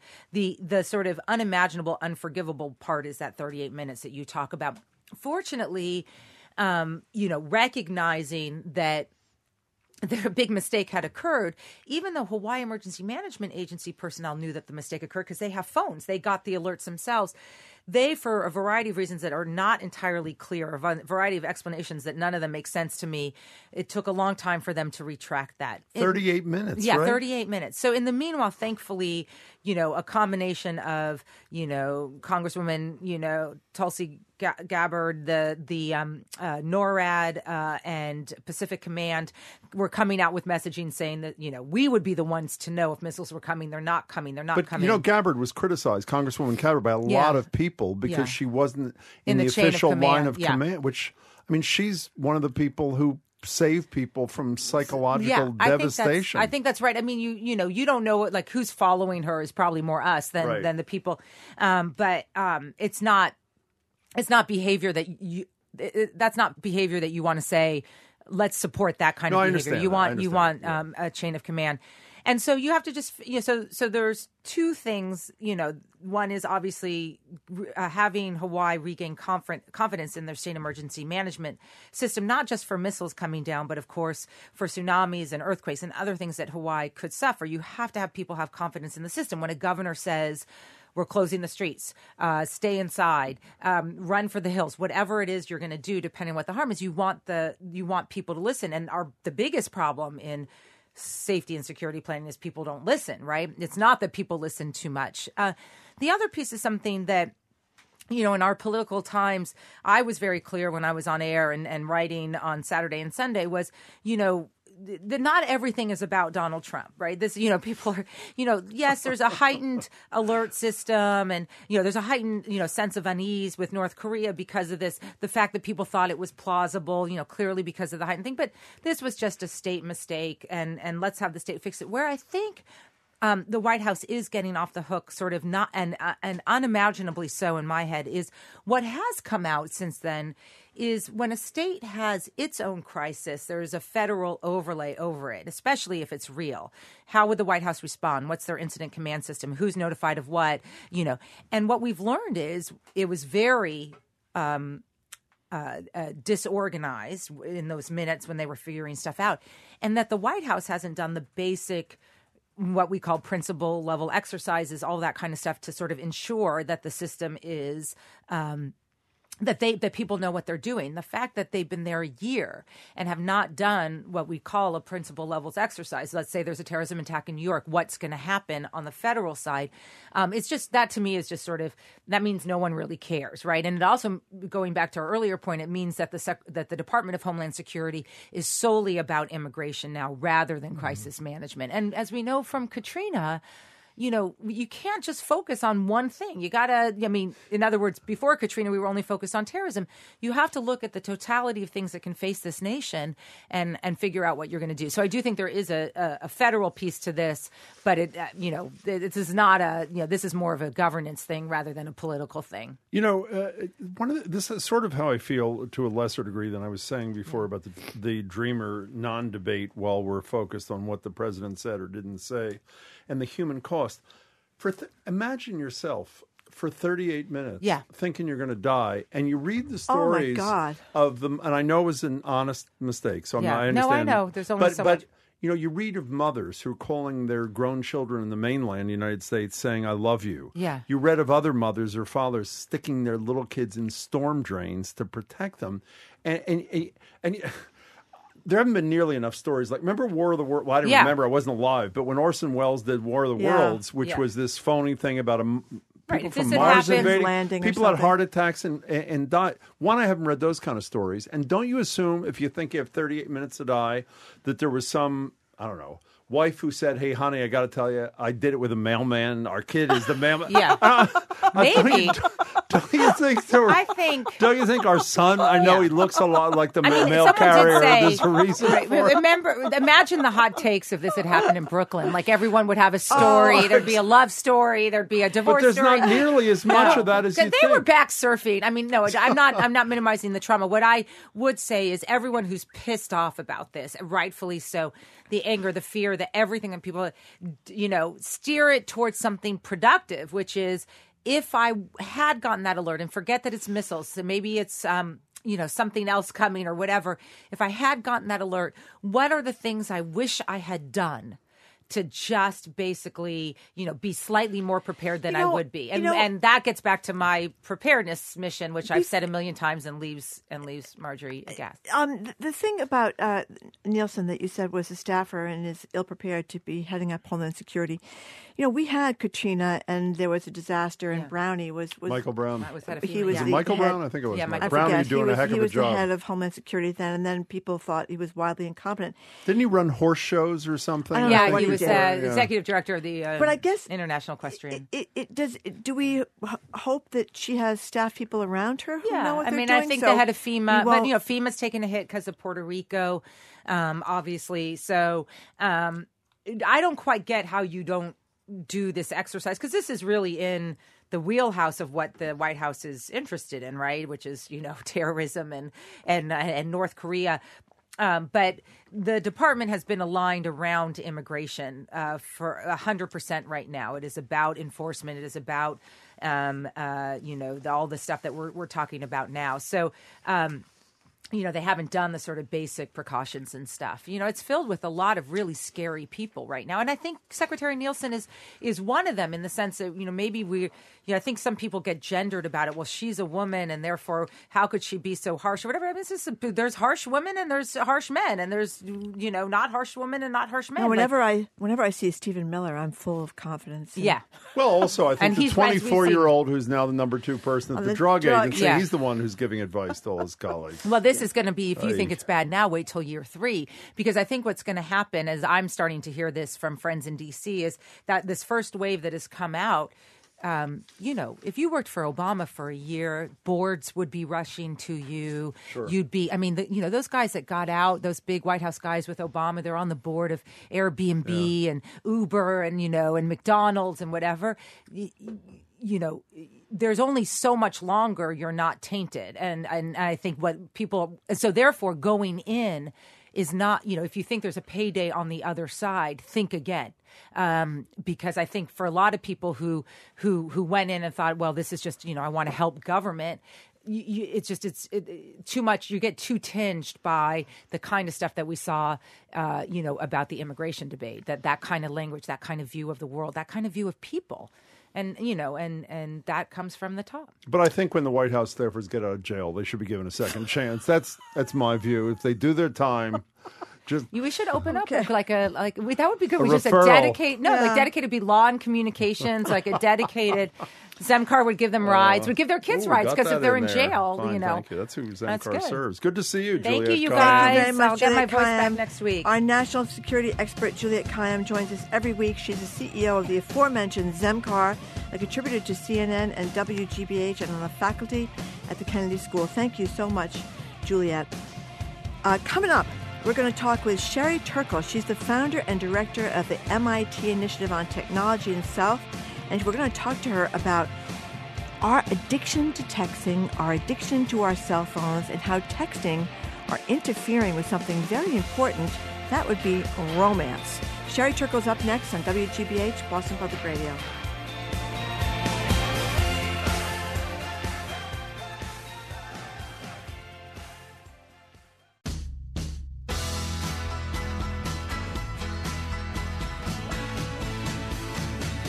Welcome back to Boston Public Radio. Jim Browdy and Marjorie. And there's a New Yorker cartoon where a toddler is moving her hands over a window, and the mother explains to her friend she thinks it's a touch screen. That behavior is exactly what two major Apple investors are urging Apple to work on, curbing tech addiction amongst kids. Joining us for a take on kids' relationship to technology and what it would take to make it a healthy one is Sherry Turkle. Sherry's the founder and director of the MIT Initiative on Technology and Self and a professor of the Social Studies of Science and Technology. Her latest book is the New York Times bestseller, Reclaiming Conversation, The Power of Talk in a Digital Age. Sherry, it's great to see you again. Lovely to be here. Great to see you, too. Well, we're going to start with addiction, but believe me, I want to talk about robots and texting rules and don'ts and do's and don'ts and culture and all this kind of stuff, especially in romances. But let's start with the addiction thing. So are we addicted? Are our children in peril here? Well, I don't like the word addicted. Okay. There are certainly things about how we behave with our phones that make the phones like a slot machine in this particular way. That the thing that keeps you most at a slot machine is this thing called intermittent variable reward, which is that you don't know when you're going to hit, the jackpot. It comes on you in no pattern, but the good thing will come.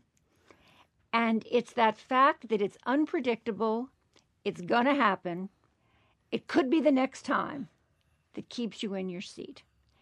And the phone and social media sort of has been designed with that in mind, so that Facebook will give you likes from your friends and give you that information about how much you're liked in that sort of intermittent, variable way, smushed up with other things about the news, the weather, the state of the world. You know what I call that, Sherry? Addiction. Now, Sherry Turkle, you know what I read? In anticipation of you coming, I was reading a bunch of pieces, Marjorie was too, in which you're quoted, and all of them are quoting the same statistic, that the average, 80% of Americans roughly own smartphones, and of those 80%, the average, this is unbelievable, the number of touches a day is 2600 per person. And by the way, I know that I am clearly in the in that category, 2600 thing. Your phone is sitting on the table right in front of you. Why? I have it shouldn't be it shouldn't be, and I'll tell you why it shouldn't be. Why shouldn't it be? Because the mere presence of a phone, even a phone turned down and turned off, which this one isn't because I have text on it, will change the quality of a conversation. I couldn't agree more. It will make it more trivial, and the people in the room where the phone is will somehow feel less of an empathic connection with each other. So I went against my own research by, in the rush of coming in here, not putting the phone away. So what do you think of people that have all their conversations with their phone in front of them? Bad. Have meals, take you out, have a company get-together with their phone in front of them. What are you talking to me for? In what? I don't think I've seen you have a meal in, 5 years? or the phone is it's without hard. your phone right in front of you? No, and by the way, for those who last time Sherry was on with me, I've been doing television at GBH for I don't know 3 years, 4 years, 5 years, and 20 years before that, give or take, at NECN. My phone has never rung Wait a minute. on the show in all the years Sherry Turkle is on, reclaiming conversation, and we're having a conversation. You probably don't remember this. And what happens? My phone rings in the middle of the interview. So it's one of those things where, I am this well, you don't like the word. I am the addict, not the child addict, but the adult addict that so many people are talking about. And I know that I read a ton of what you've written. Yeah. I know that you're right, but I can't free myself. Well, here's why I don't like the word addiction. Why? Because if you're a methamphetamine addict, there's only one thing for you to do, which is stop outright. Stop, nothing, zero, rehab, detox.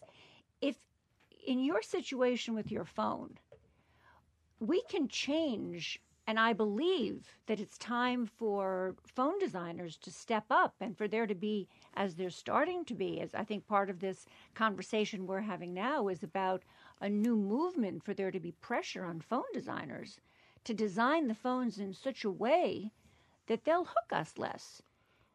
The phone is not the problem. It's how we're using the phone and what's on the phone and the way we're designing the phone. And the conventional, when these huge investors, the two investors, neither of whose names I can think of, have been pressuring Apple in particular to do the work that you're talking about, Sherry Turkle, the commentators say the reason Apple is perfect for this, because of all of the Silicon Valley companies, the one that is least dependent upon you looking and using your phone 24/7 is Apple. Do you buy that thesis? Yes, I do. So what do they do? Give them. I'm sure you've given them advice, but if you haven't, give our audience. What should Apple be doing if they really care about this? Well, Apple needs me to buy. I'm actually holding an iPhone. Apple needs me to buy this phone on a regular basis, and they'd also like me to be part of the Apple ecosystem, so that I'm buying my movies and a lot of music, and I am, and keeping it within the Apple ecosystem. They don't need me to have this phone applied directly. She has it on her forehead as we're speaking. Applying it directly to my eyes and my brain all the time, as does in the kind of business model. Facebook, all eyes on, Google, all eyes on. So they can begin as kind of a model, but I think that Facebook and Google and other places will also start to move in a more responsible direction to say, how can we live in a more sensible way with this technology that nobody is suggesting we get rid of? And that's the trouble with the addiction model. It takes the pressure off. Oh, you're right. The designers. It's like saying, "Oh, let's do a better methamphetamine." So I say no. We have our phones; they've improved our lives in many ways. Let's make them a better technology, so it wouldn't be ridiculous for me. I wouldn't be the sort of like the walk of shame that I have some notes. That's right. You have your notes. That's a very good excuse. I have some notes for our meeting. I have some very clever things I was planning to say. That's right. Too late now. Right. But in fact, it's true that the way things are now, if the research shows, and my own research shows that if you have that phone on the table, even turned down and turned off, you are going to diminish the conversation. We're talking with Sherry Turkle. Her latest book is Reclaiming Conversation, The Power of Talk in a Digital Age. There was another fascinating piece that you were quoted all over the place, and it was in The Atlantic. It was about how it became normal to ignore texts and emails. And I thought this was fascinating because it spoke about how people experience anxiety and depression over how fast their texts are answered or not answered, particularly in a romance where people will have their friends analyzing not only how fast the text came from this, hoped-for boyfriend or girlfriend, but the quality of the text and what the person says in the text and stuff. So texts are taking over our lives. Absolutely. Analyzing the study of when to text, how to text. Was it the right text? I call it an army. In my book, I have a chapter called "An Army of Cyranos," where people where people bring in, help. Doing it yourself is too hard. That's right. You really want to bring in your posse, to men as well as women, to get particularly that first 2 weeks of texts correct, and to be able to analyze back, what is being said to you in the new romance. In the new Yes. in the new romance, because every gesture, is it, the timing, it is very delicate. I think I read somewhere that you have chosen. I think I read this that you, Sherry Turkle, have chosen email over texting. You're not a big text. Was that I'm not a big texter. I find that the pressures of texting are too. I'm the immediacy thing of it, or what do you mean? Well, I'm a sort of more deliberate person. I mean, I don't like the pressure. I'm usually doing something. I'm usually writing. I'm a writer, or I'm teaching, or I'm with a friend, or I need a lot of time alone to think. Yeah. So those are my 3 modes. I'm with a friend, I'm with my daughter, I'm writing, or I'm teaching. I sort of go between those 3. So this is too invasive? It's too invasive. I don't want to be, I don't want to be like jumping, on call. I don't like that feeling of being on call. I find that unpleasant. So I need to be able to segregate. But that's just me. There is and I think my colleague is going to have to get me the right title of this. It's either Cat Power, The Girl with Cats, that New Yorker piece that's caused such an uproar. Cat Person. Yeah. Thank you very much. Yes. Cat Person. And that was fascinating because it talks about this relationship that existed mostly in text messages for weeks and weeks and weeks before this couple actually got together, and then it did not go well when they got together. But that the fact that people do have these extended text relationships, not even phone calls, in a romance seems so odd because you can't hear the inflection in someone's voice. You can't laugh, and you know what I mean? Well, I think we've allowed ourselves to get into online, and I mean, for many people, it's become the preferred mode. I mean, not just in romance where it can end badly, but in our relationships, preferring to not see people face to face on the grounds, as so many people tell me, that you never have boring bits. What people are afraid of in relationships, what they shun, is the sort of dead time in a relationship. And they feel that they can avoid that if they're doing everything by text, where when something gets boring, they're off to something else, and they can make the whole relationship sort of always have something happening in it. Whereas human conversation, and I think that's why radio is so interesting, because you develop, there are moments of silence, and you learn to sort of enjoy them as human moments of silence. Hold on for 1 second. Is dead time when you're just sitting in the car not talking, or what is dead time in a relationship? Well, in a good relationship, dead time is when it's a live time, in the sense that you're each thinking about what just happened and what'll happen next. You're having an experience. And the fact that so many people are talking to me about texting as a way to not have dead time means that people, and they call it boring bits, shows that people, the internet, I think, has diminished our capacity to appreciate the back and forth of human connection. Can I also? I'm going to plead guilty to one other thing. I'll probably have 4 more what things else? before you're out of here. What else do you got? When you two are talking, I am Mr. Invasive when it comes to this. Marjorie and I don't talk on the phone much in between when we leave at 2 and we start again. Well, we see each other early in the morning, but starting at at 11 when our show starts, I text her nonstop, and before she accuses me, I will plead guilty. If she doesn't respond to my text, literally in a nanosecond, I'll send her some obnoxious follow-up text like, hello. with one question mark, and then we have hello in capital letters with 2 question marks. And there's no other hysterical. There's no other. Marks. The reason I bring that up is because the point you made. There's no other mode of communication I can think of. If I called her on the phone and left a voicemail, I wouldn't be as aggravated if it took an hour. Right. If I, any other, even an email, same sort of thing. The place where you spend some of your communicative time, but texting, the invasive nature of it and the expectation level.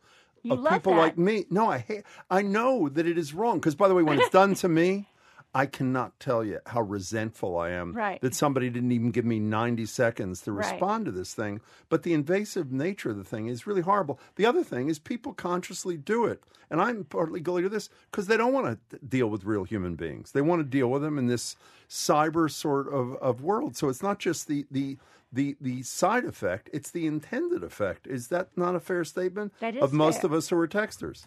That's fair. But the question is, what is that then doing to us? I mean, I think that's the question I try to ask in my work. What is it doing to us? What is it doing to us? What is it doing to us? It's making us intolerant of the kinds of conversation in which in which things develop, in which... there's a give and take kind of thing. There's give and take. And where things, I want to just stand up for this, where things get boring because people are thinking, where things are hard. I mean, I'm a teacher, and I see over time my students antsy when stuff is actually not easy. And actually, the kinds of questions we have before us now, things are quite difficult, and it's not a short answer quiz. Well, so can we talk more about the end of human relationships for a minute, which is not your title, but that's the title of another chapter. You've written this. Marjorie and I were in full swoon over this piece in the Washington Post you wrote about these so-called sociable robots that are huge. Jibo is the name of the one, and your colleague actually is the inventor of Jibo. Is that right? A very close colleague. Can you, for those who don't know the term, explain to people who don't have young kids particularly, what are these sociable robots? What are they intended to do, and what's the dangers you see at Sherry Turkle? Well, a sociable robot or a sociable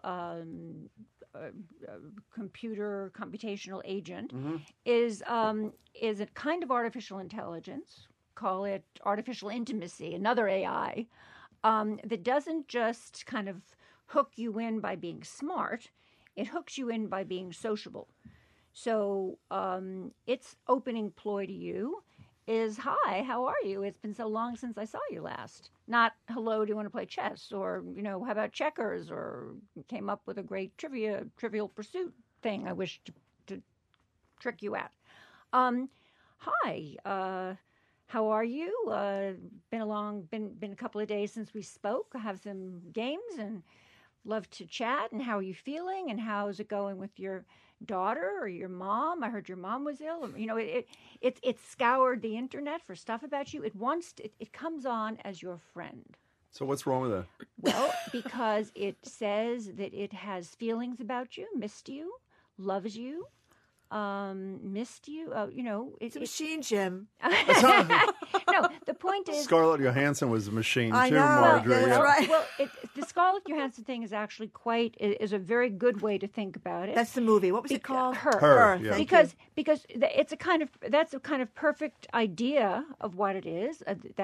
She was a machine that basically said that it had all of the emotional feelings towards poor Joaquin Phoenix that made him fall in love with her, and as well he should have, because she loved, she basically said that she loved him.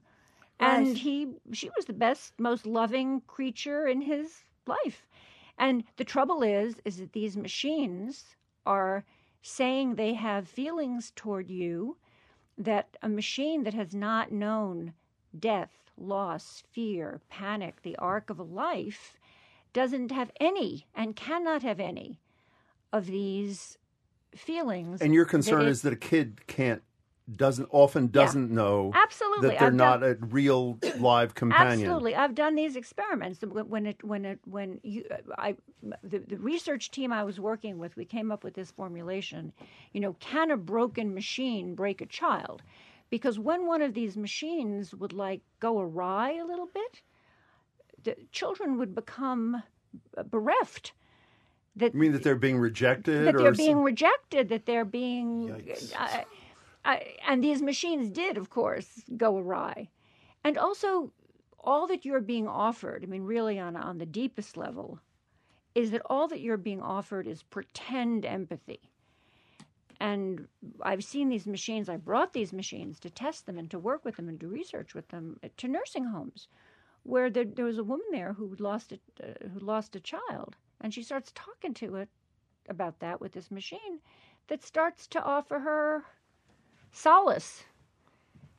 Yeah. And it was I thought it was a horrible moment. Yeah, but that old woman, Sherry, as opposed to that kid who hopefully has a social infrastructure, that old woman may not have somebody to console her. So is it better to have a machine console her or nobody console her? I refuse that. I refuse that that's the choice that a society like us has.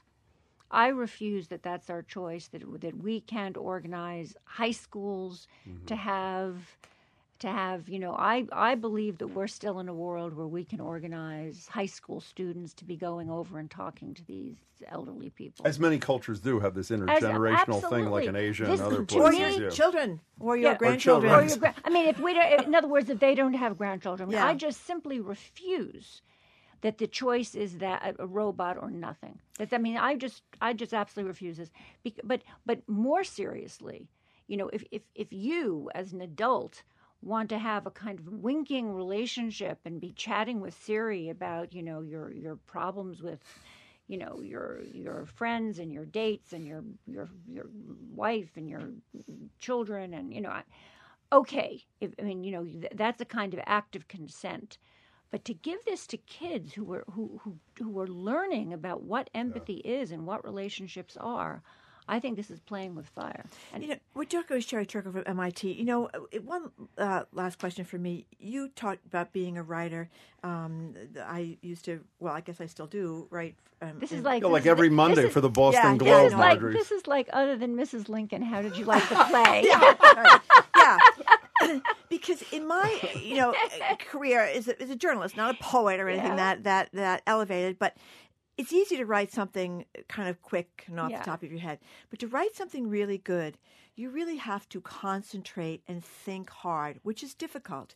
And I often wonder, when you talk about everything having to being so quick, if our ability from children raised this way to really do that hard, concentrated brain work is going to be impacted. Or can we just snap out of it and do it? I think so. I think that the on my phone, the three things I have is make sure you talk about boredom, make sure you talk about solitude.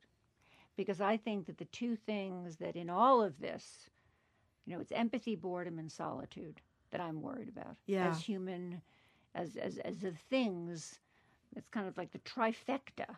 Our ability to be in solitude? Our ability to be in solitude. Okay. There's this experiment that was done, not by me, by a colleague, where it was a simple experiment. He asked, it was at the University of Virginia, he asked students, how about you sit without a book and without a phone in a chair for 15 minutes? And people said, okay, for money. And he said, well, what about, do you think that after 15, in the course of 15 minutes, you'd want to give yourself electroshocks? And they said, absolutely not. He said, okay, just asking. But there was a handy electroshock machine, a live electroshock machine with a low-dose electroshocks there. And after 6 minutes, a statistically significant number of the students, college students, both male and female, were shocking themselves rather than sit quietly without a book or without a phone. Wait a minute. To relieve the boredom or to get out of the other 9 minutes? To relieve the boredom of just having to sit there with their own thoughts. Because it's just too much. We're used to, in a dull moment, having something. My dream is to be able to make it to 6 minutes, Sherry. I want you to know. Before you go, you seem to be a relatively positive person, but it seems to me the genie is out of the proverbial bottle on the things that concern you most. I'm talking about, primarily about the last thing we talked about, these sociable robots or programs or that sort of thing. Is 5 years from now, when you're back with us, are people going to have amongst their primary friends in their circles some AI monster? Or? Well, that yesterday there was a male sex bot that was released that got a tremendous amount of attention. And it's interesting because there have been so many female sex bots that have been released. And yesterday, it was trending on Twitter that finally there's a male sex bot. And it got so much. I mean, female sex bots are like nothing. But this one talks to you as well as makes love to you. And so you are worried about the future? I'm tremendously worried. How much do they cost, the male sex bots? Okay, really Marjorie, next. But I think that here's my optimism. Yes. I think that there's and I try to say this in the pieces that I write because I'm not completely. We're talking. Facebook is trying to regroup and have and respond to some of the criticisms and try to redo its feed. Apple is going to respond in some way to this critique by its major investors. People are talking about. I've been doing this for 30 years, and people didn't used to talk to me. I mean, they spoke with me, but they didn't really speak with me like maybe something could happen. I mean, I think people are starting to feel this technology is really getting under our skin a little bit. Yeah. I think there could be a kind of consumer response saying, I want my phone, but I want it my way. Can't I have my phone different? Can't I have my phone my way? Can you design the phone like a little different for me? Do I really? And we did have one major success. Mattel pulled a sociable robot called Aristotle. Oh, we talked about this. Yeah, go ahead. That was supposed to just sit in your baby's room, kind of a cradle-to-grave model that was going to be just talking to your baby, giving bedtime stories and lullabies, and how do you like your teacher, and how do you like your dad, and how do you like your mom, and what's going on. And that was over privacy concerns, though, was it? Well, it was over. They pulled it over privacy concerns, but it was bad in every way. So I think that the more parents ask themselves this question, the more we all ask ourselves this question, there's no reason that this can't be different. I'll text you later. We can talk more we'll about talk about that. Sherry Turkle, you're great. Sherry Turkle is the founder and director of the MIT Initiative on Technology and Self. She's also a professor of social studies of science and technology at MIT. Her newest book is the New York Times bestseller, Reclaiming Conversation, The Power of Talk in a Digital Age. Sherry, thanks again for joining us. Coming up, Maine made history last year when voters decided to expand Medicaid, but with Governor Paul LePage putting up a fight, what will it take to make this the law of the land? That conversation is next. 89.7 WGBH, Boston Public Radio.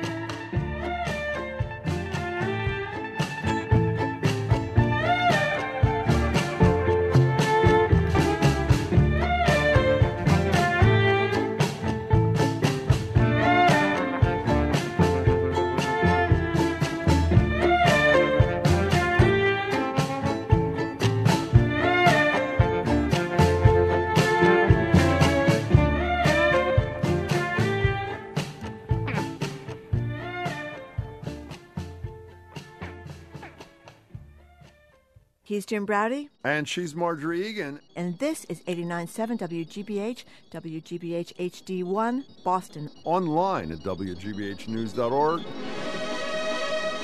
Boston's local NPR.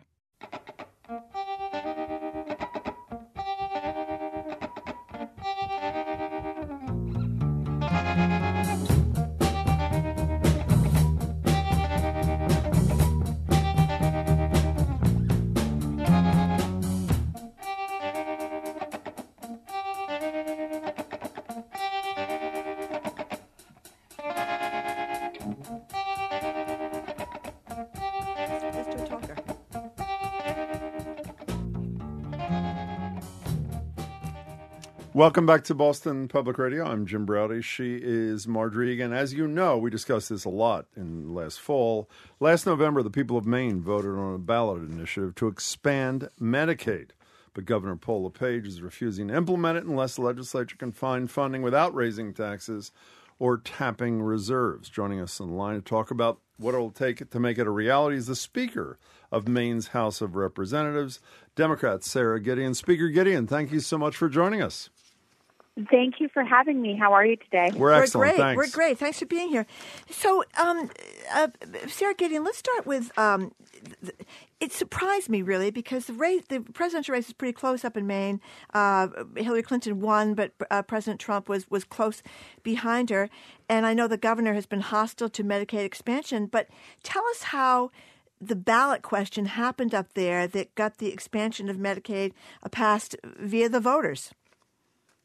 Yeah, well, thanks for asking that question. Medicaid expansion was something that we tried to do through the legislature 5 times. 5 times we passed it in both the House and the Senate, and 5 times it was vetoed, and we were not able to override that veto. And as we have seen happen with other issues, the voters in Maine decided to take matters into their own hand. We have a citizen initiative, citizen referendum process here. And people said, we have access to these federal dollars. We want to have access to health care for ourselves, for our neighbors. This is good for everyone, and we're going to make it happen. And what they did was they really launched a grassroots campaign. They made sure that they were out door to door educating people about what it would mean to them, and it worked. 59%, almost 60% of Maine voters. We talked a lot, Speaker Gideon, during the campaign, during the presidential cycle, not just about what was about to be voted on in your state, this ballot initiative, but about how it almost seems sadistic I think I'm speaking for both of us, when there were governors who clearly for political reasons, in my estimation, were refusing to accept the expansion of Medicaid, free dollars from the federal government, not for some boondoggle, but to expand coverage, health coverage to low-income people. What was the LePage argument in state prior to the ballot question as to why a veto was good for the people of your state? Well, the governor's opposition to health care through Medicaid expansion really goes back to his misinformation. He thinks of health care for low-income people as welfare, and it is simply a very ideological position that he holds. There are no facts, there are no data that will convince him otherwise. So he likes to say that these are able-bodied people who refuse to work, who are looking for health care. And even when you present the facts and say, look, there are 70% of the people who qualify for health care under Medicaid expansion are actually working people who simply can't afford the cost of health care insurance.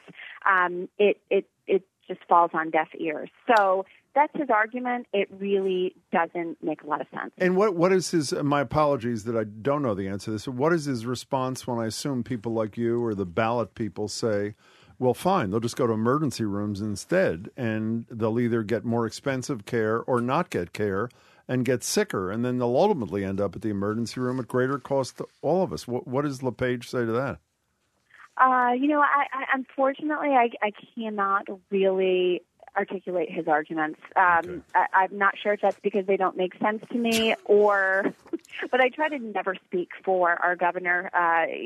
His arguments are not ones that I really find have a lot of basis to them. So what we know for sure is that this is not only good for the people who will be able to see a doctor when they need one, but in fact, it's also good for people who even are in the marketplace now, who have health insurance now.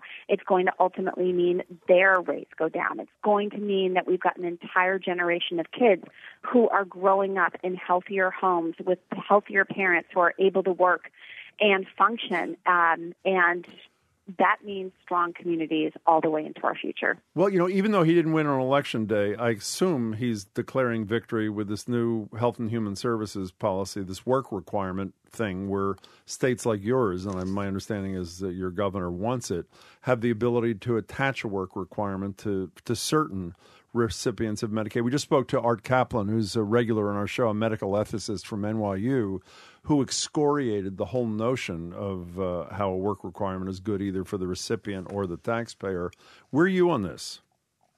Oh, that's right. I mean, we think it is really, both Governor Paul LePage or President Trump will say that this is to encourage people to go to work. We think it is just the opposite. We think it is just discouraging people from, being able to access the services they need, and it's doing the exact opposite of what's intended. It's removing people from having access to health care. It is removing them from the roles with this idea that somehow they have magically are doing better. And in fact, that's not true.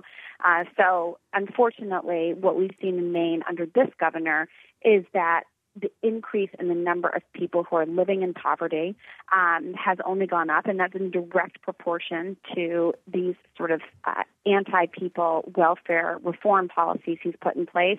This work requirement is just one more example of that. Unfortunately, that will be seen not just in Maine, but state by state across the country. We're talking to Sarah Gideon. She's the Speaker of Maine's House of Representatives. Sarah, you were quoted in this piece by Kaiser Health News about Medicaid expansion and why the governor's resisting. And there's a story that just kind of breaks your heart about a woman named Donna Wall who's got not one, not two, but 3 adult autistic children that she takes care of in her home in Lewiston. And as anybody knows, that is basically a full-time job. But when her twin sons turned 18, Maine's Medicaid program dropped her health insurance because she's considered now to be a childless adult. Now, despite the fact that she's 60 years old, has 3 adult autistic children that she's taking care of all the time, she goes out, and we think it's cold here, it's freezing up where you are, she goes out every night delivering newspapers for $150 a week in the frigid weather. These are the kind of people that, your heart goes out to them. Yeah, no, absolutely. And when I just referred to, policies, anti-people welfare reform, I put that in quotation, policies that this governor has really pushed through his administration, she is the direct result of these policies. Someone who was once eligible for health care and then became ineligible for health care, when her sons turned a certain age. And in fact, after that story was reported, I believe it was after the story was reported and not in the story, she was out delivering newspapers. The 60-year-old woman who's taking care of 3 disabled adult children and broke her arm slipping on the ice. So it's just, you really realize such an uphill battle every single day for people who are working hard, trying to do the right thing, trying to take care of their family and themselves. I love Maine. I know Marjorie does too, and I know a bunch of Mainers. How did Paul LePage get elected? I mean, was it a third party candidate thing? Is that what's happened 2 times here, or what's this about? Yeah, well, Maine does have a strong streak of independents who run for office and win. And we had another example of a 3-way race, an independent, a Democratic candidate, and a Republican candidate. And when Governor LePage was initially elected to office with 38% of the vote, it was because of that 3-way race. So he was reelected for a second term now, and I think that what you see in Maine is what we have continued to see across the nation, especially in these larger rural states that were once manufacturing states, where you've got a population of people whose lives have changed, whose jobs have changed, and they are looking for something different and or looking for someone to blame. And Paul LePage was one of those first candidates who sort of rode in on that wave. Is there any truth to the rumor that when he's term limited, he's going to be appointed Secretary of State by Donald Trump? Is there? We're talking to Sarah. No. I don't believe so. But I know he spent a lot of time in Washington, and I'm certain that he would be thrilled to be offered a job in that administration. We're talking to Sarah Gideon, who is the Democratic Speaker of the House of Representatives in Maine. And the reason we talked to her, asked her on to begin with, is because the people of her state rose up after 5 vetoes by their governor of Medicaid expansion and decided to do it by themselves. Right. And by the way, Maine seems to have started a trend. There are other red states like Nebraska, where people are trying to do the same thing as they did, put this Medicaid issue to voters. Because so is it going to happen? I mean, if he's not going to sign a tax increase and he says you can't tap reserves, what's the latest? What is it, $54 million is the state's share? Am I right about that or something? Is that right? Yeah, right. So at full implementation and the full scale down to 90% reimbursement from the feds, we're looking at a $54 million cost to the state of Maine. That full cost is implemented by the year 2021. And then in turn, as we put in $54 million, the state of Maine receives $500 million. Oh my God. So wait, stop there. Stop there. Wait, stop there. I thought it was a 50-50 split. Wow. I was obviously wrong. No, it's mostly from the feds. If the people of Maine and its government, put up $54 million, you get 10 times that much, 9 times that much from the federal government, and Paula Page says, we're not doing it? That's right. That's right. Yes. That is unbelievable. But we will do it. And, to go back to your question, I think that is the fundamental things to remember here are first of all, this is the law. We are expanding health care access and health insurance to 70 to 80,000 people through Medicaid expansion. It's the law. We expect the people to be able to start enrolling around July 2nd, according to how this was passed at the ballot box. There are steps that this administration is required by law to take in order to create that space for eligibility for people. And at that point, we'll be able to see as the legislature, and I will remind our governor of this, separate but equal branch of government, then we will be able to see exactly what dollar amount needs to be appropriated in 2018, in 2019, in 2020, and we will make that appropriation. And I do expect that the governor will not go gently into that good night. He will go kicking and screaming as far as he can. We will be saying goodbye to him at the end of 2018 and welcoming a new governor into place in January of 2019. And we'll see whether that next or initial appropriation needs to be made at the end of 2018 or the beginning of 2019, but we will be doing it. Good. We're talking to House Speaker Sarah Gideon from Maine and the House of Representatives up there. One last thing from me. I know you're a Democrat, but your Senator, Susan Collins, up there is what I think most of us would call a moderate Republican, like our governor here in Massachusetts, Charlie Baker. And she became a hero to many people when she stood up against the health care repeal, which would have meant millions and millions of people losing their health insurance. Yet she, in my estimation, folded on this tax bill, which by most accounts is going to mean massive tax cuts for massive corporations and millionaires and billionaires, a pittance for the middle class and for the poor, and is also going to mean millions of people are going to lose their health care. So what's the thinking up there by people in your party about why Susan Collins did this? Well, all of us really were so disappointed by her vote on that tax package, the Trump tax package. And it did come on the heels of really a number of votes and decisions that she made over this past year that reflected that moderate point of view that you mentioned. If you look at healthcare versus taxes, I look at her decision about how to vote on healthcare and I say this, Senator Collins, she looked at the constituents of Maine. She did her research.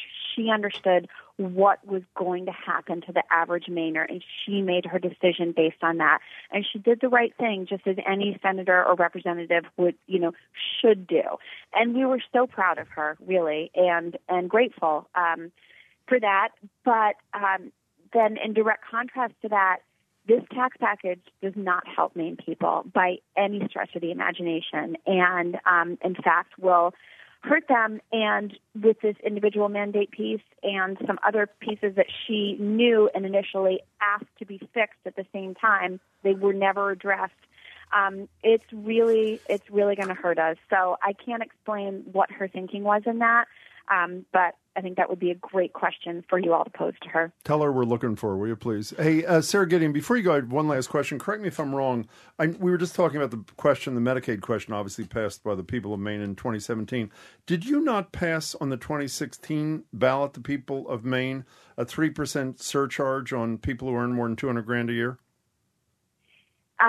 Yeah, so we had in 2016 5 ballot questions, major policy questions, and 4 of which passed. The only one that didn't pass was background checks on guns, and one of them was a 3% surcharge on incomes over $200,000 to go to public education funding. Another one was minimum wage increase. Wow. And then another one was ranked choice voting, which was a direct result of that 38% that this current governor wrote in on. So I have one last quick question. We only have a minute here. You may or may not know we're another state of the 25 or 26 that allows laws, constitutional amendments to be passed by the voters themselves on the ballot. We have what's being called a millionaire's tax on the ballot, a constitutional amendment here that would apply a 4% surcharge, not a 3% surcharge, and not to people making more than $200,000, but people making more than $1 million a year. Are there any? First of all, did you support the ballot question? Well, I was a public supporter of the ballot question. But we did end up changing. No, I know that. Yeah, we did. But you supported the question. Yeah. But my question is there any advice you'd give to advocates here? Were there lessons learned about the campaign that cause your fellow citizens to vote for it that are relevant to a state to your south, or what? Well, I mean, I think, the key is there's 2 things that happen in a state where, the legislature can change any law, whether it is something that was initially implemented through the legislative process or through the referendum process. Same here. And that is to make sure that, that you're also electing people who are going to uphold those laws, or the will of the people, so to speak. And that was a fundamental missing piece in the Maine equation. I see. Hey, Sarah Gideon, it's great to meet you over the phone. We hope if you're ever in town, you come see us. Thanks so much. Thank you also for having me, and have a great day. You too. Sarah Gideon is a Democrat and the Speaker of Maine's House of Representatives. Thank you to Sarah Gideon for coming to talk to us, or at least talking to us on the phone, as Jim just said. Before you introduce the next segment, yes. New York Times leads story, North and South Korean teams to march as one in the Olympics. Wow. The 2 countries' delegations will march at the opening ceremony behind a unified Korea flag that shows an undivided Korean peninsula. I don't know how significant that is politically, but it seems like a pretty good big deal to me. It seems like wonderful news. Well, I hope it is. Okay, coming up, it is time for our concert roundtable. Thank God. Goodness. A preview of some of the best music events in town. Brian McCreath, Brian O'Donovan, and Rob Hoshield are next. We're going to do classical, we're going to do folk and popular, and we're going to do jazz. That's all next on 89.7 WGBH, Boston Public Radio.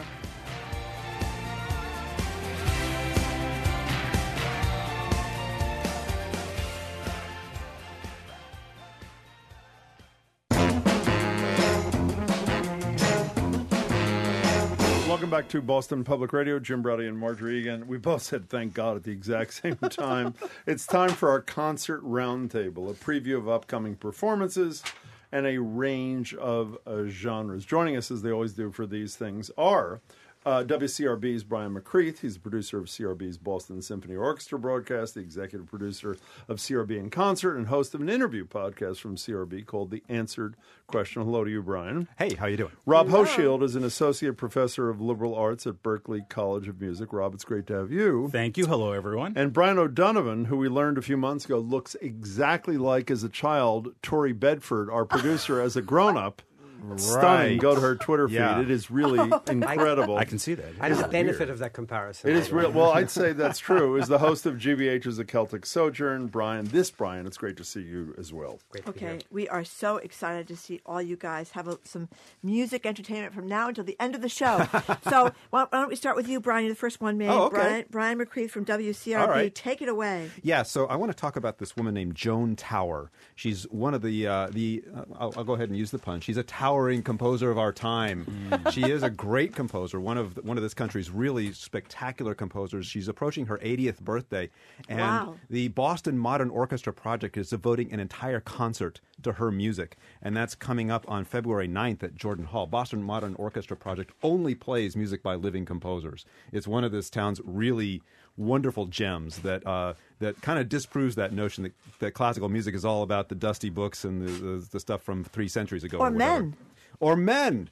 Thank you, Marjorie. Yeah. Right. Because there was just a piece in the Globe talking about the dearth of women composers, and they were, of course, raising the composers' children, enabling the composers to compose while they were changing the diapers. That's what I figured was going on, right? You would think so. Clara Schumann was an amazing pianist and a composer as well. Yes. Yeah, well done. She had to deal with. We're going to come back to Clara Schumann in a later segment of this program. Right. But for now, Joan Tower. I mean, classical seasons, all seasons really are planned fairly far in advance. So it's not as though this concert is just a response to that. This isn't just sort of knee-jerk, let's have a woman compose. I mean, Gil Rose at Boston Modern Orchestra Project wants to honor Joan Tower, an entire evening devoted to her music. She's really well known for a piece that she wrote about 30 years ago called Fanfare for the Uncommon Woman, dedicated to Marin Alsop, the conductor of the Baltimore Symphony Orchestra. Anyway, one of the pieces that I really want to highlight on this all Joan Tower concert by the Boston Modern Orchestra Project is a thing called Made in America. Let's just listen to a little bit of this and see if you pick up a little bit here of something familiar as you listen. This is Made in America by Joan Tower.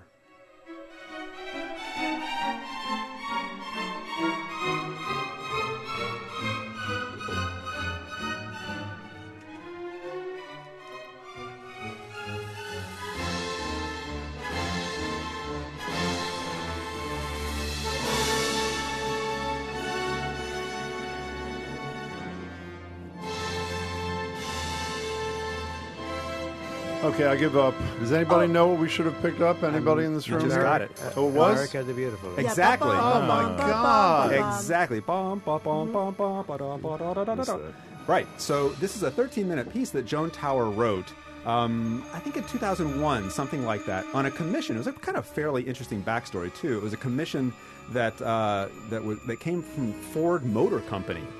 And what they did was they gathered orchestras from all over the country, small orchestras that don't get chances to commission very often, and they put their resources behind it, and Joan Tower wrote this thing based on America the Beautiful as a way of sort of expressing her own feelings about this country, taking this iconic song that we always kind of think of as just, it's kind of just nice and pretty, and we kind of feel good when we hear it, but she's got real meaning behind this 13-minute piece. And I want to read from her notes. It's just a little bit of a quote here. This theme is challenged by more aggressive and dissonant ideas that keep interrupting, interjecting, and unsettling it.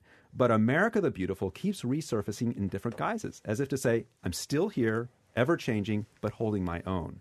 A musical struggle is heard throughout the work. Perhaps it was my unconscious reaction to the challenge of how do we keep America beautiful, dignified, and free?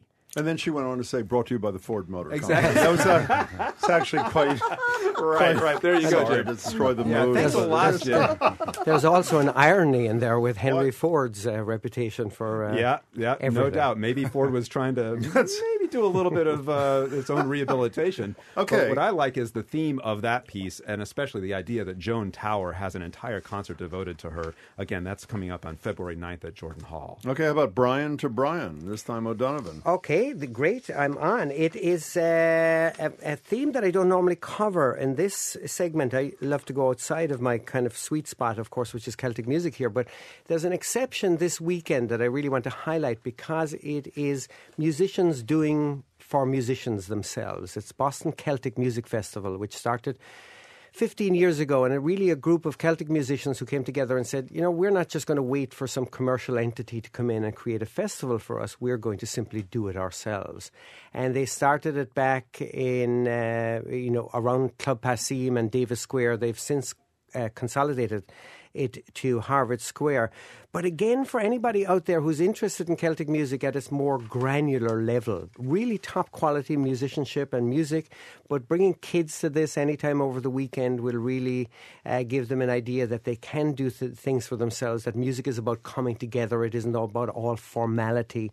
I often encourage people who are taking their kids to classical lessons and maybe it's not resonating with them, or maybe it is, bringing them to this festival and seeing music being played spontaneously and in the moment and really wonderfully by these people putting on workshops and concerts and fun things in and around Harvard Square. Club Passim very much behind this. So what are we hearing? We're going to hear a piece from a Tufts grad here. Her name is Katie McNally. She's put together a trio she would have started as a young child as part of Boston Celtic music scene. She's now a big deal. She's heading over to Glasgow's Celtic Connections next week and will be featured there as well. She's much in demand. But take a listen to this piece. It's taking Celtic music in a different direction, as these kids tend to do. Katie McNally.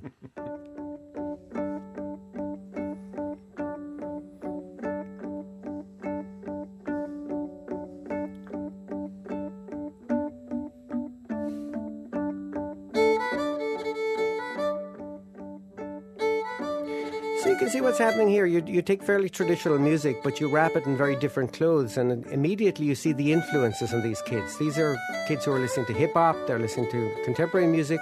They're very much invested in their own cultural music, and in case of Katie McNally, that's very much Scottish and Cape Breton tradition. But they're also willing to experiment and bring it into a new context of vibrancy and vitality. Speaking of kids, what was the name of the young woman Oh, you brought, the fiddler great. you brought to the Oh, my library in goodness. December? What was her name? Haley Richardson. Oh, she was amazing. otherworldly. How old was she? 15? Brian subsequently saw her in performance at a Christmas Celtic Sojourn. And wasn't she something, Brian? Oh, she's amazing. I mean, and amazing 15 years old. in more the artistic sense than you think of with prodigies. Mm-hmm. You know, it's not that she dazzled with some kind of technique that was, kind of from another planet. It was more that there was this sincere, honest, beautiful musicianship, just beautiful artistry, just understated and honest. Understated and honest. Yeah, it was really beautiful. that's an interesting thing, because that's what Boston Celtic Music Festival is about. It's a great effort. It's non-commercial. Nobody is making money out of this, believe me. But they've got events at Passim, at the Sinclair, who's come on board, at the church right there at the end of Church Street in Zero Church, it's actually called, in Harvard Square.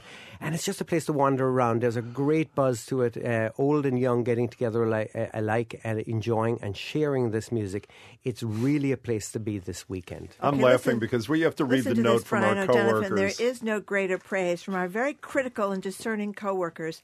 Amanda and Molly both sobbed throughout the entirety of the Christmas Celtic Sojourn. And it wasn't because I paid you to go there? That's pretty great. I love that. Okay. Okay, Rob. Go see if you can make our staff cry. I'm going to give it my best. We've got Monty Alexander to talk about coming to town. And Monty Alexander is a pianist who was actually born in Kingston, Jamaica, just a few months before Bob Marley. Oh. But his career went in a very different direction. He studied classical when he was young, and then he got into jazz. As a teenager, started gigging. He moved to Miami, and Sinatra heard him in a club in Miami playing piano. And before you know it, he was in New York playing with all the greats and building a career. And now he's really seen in the jazz world as one of the greats himself. Has a great exuberant swinging feel. He's going to be at Scullers a week from Friday.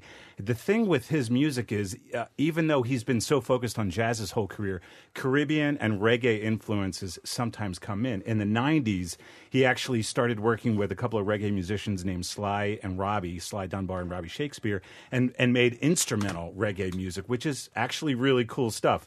So I recommend that. What we're going to hear at Scullers a week from Friday is his trio. And listen when we play this track for the way he almost like sings in his right hand on the piano. So let's listen to a little bit of Monty Alexander.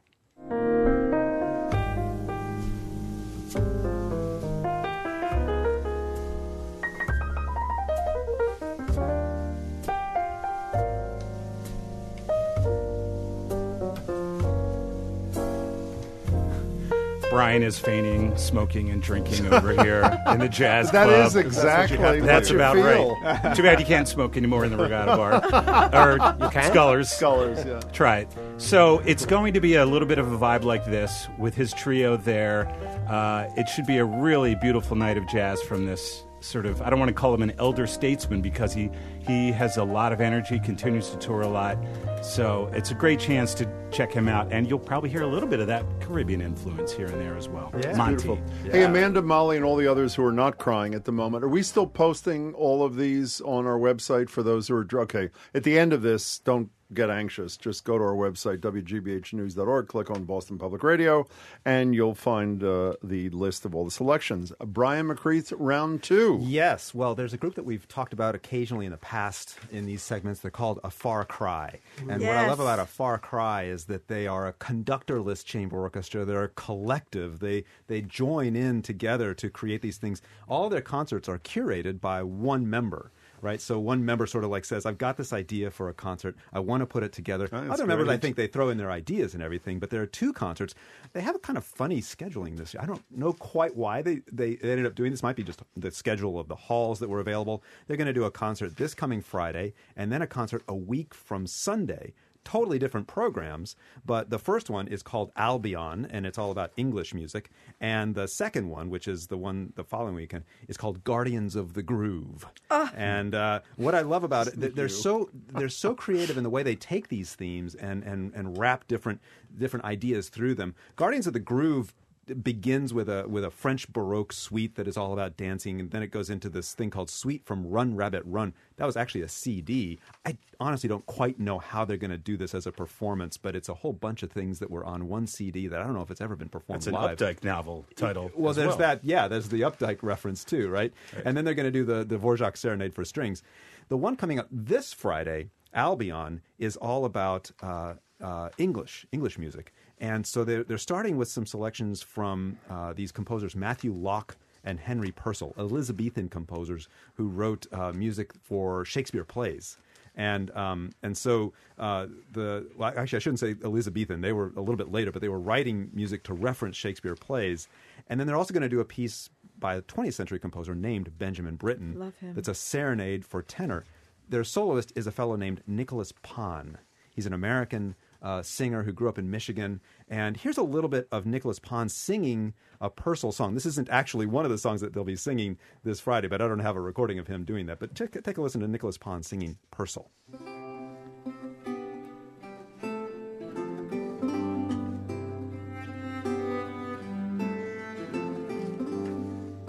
She loves and she confesses too, this head that must know to do the heavy work entirely done into the town which knows.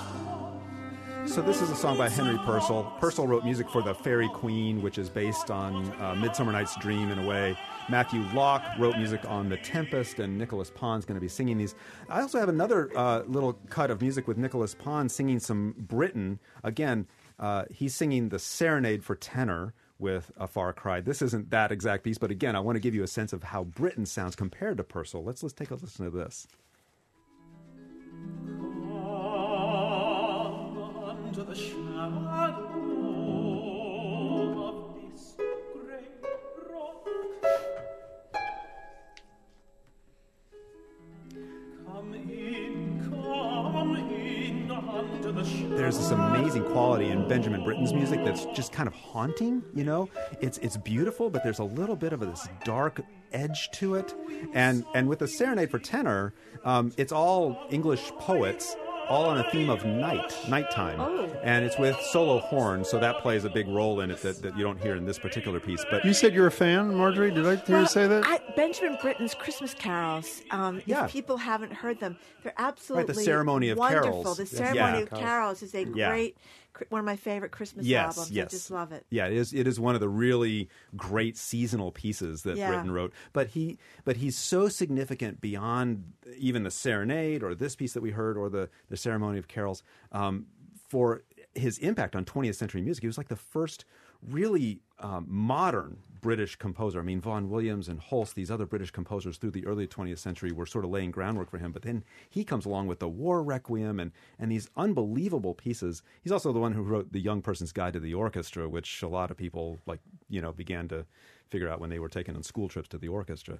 But anyway, Serenade for Tenor is part of a Far Cry this coming Friday, and then a Far Cry again coming up the following weekend at the Gardner Museum. So hope you check that out.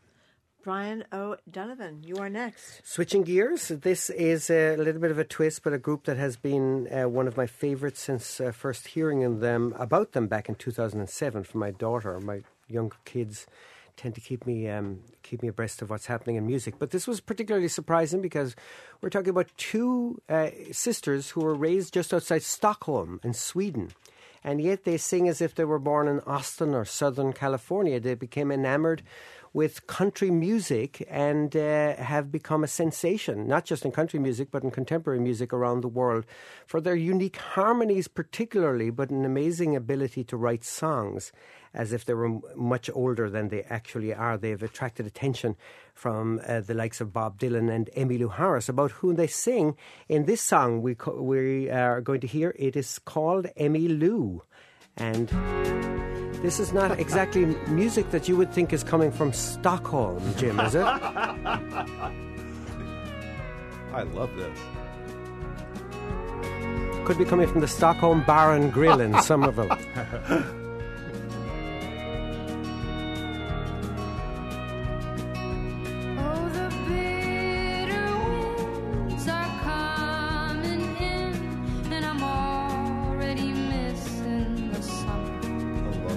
Cool. Stockholm's cold, but I've been told I was born to endure this kind. So the chorus is important here, listen in. When it's you, when it changes here. Like a ghost in my mind, I am defeated, and I gladly wear the crown. Here it comes.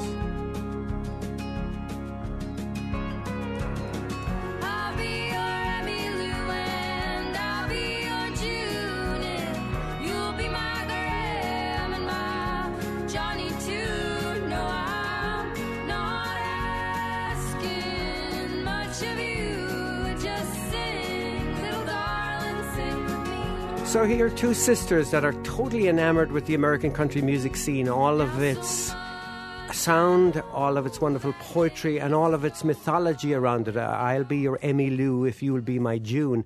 Meaning June Carter, of course, and I'll be your John, and Graham Parsons. It reflects Johnny Cash and Graham Parsons, the heroes that these kids grew up with.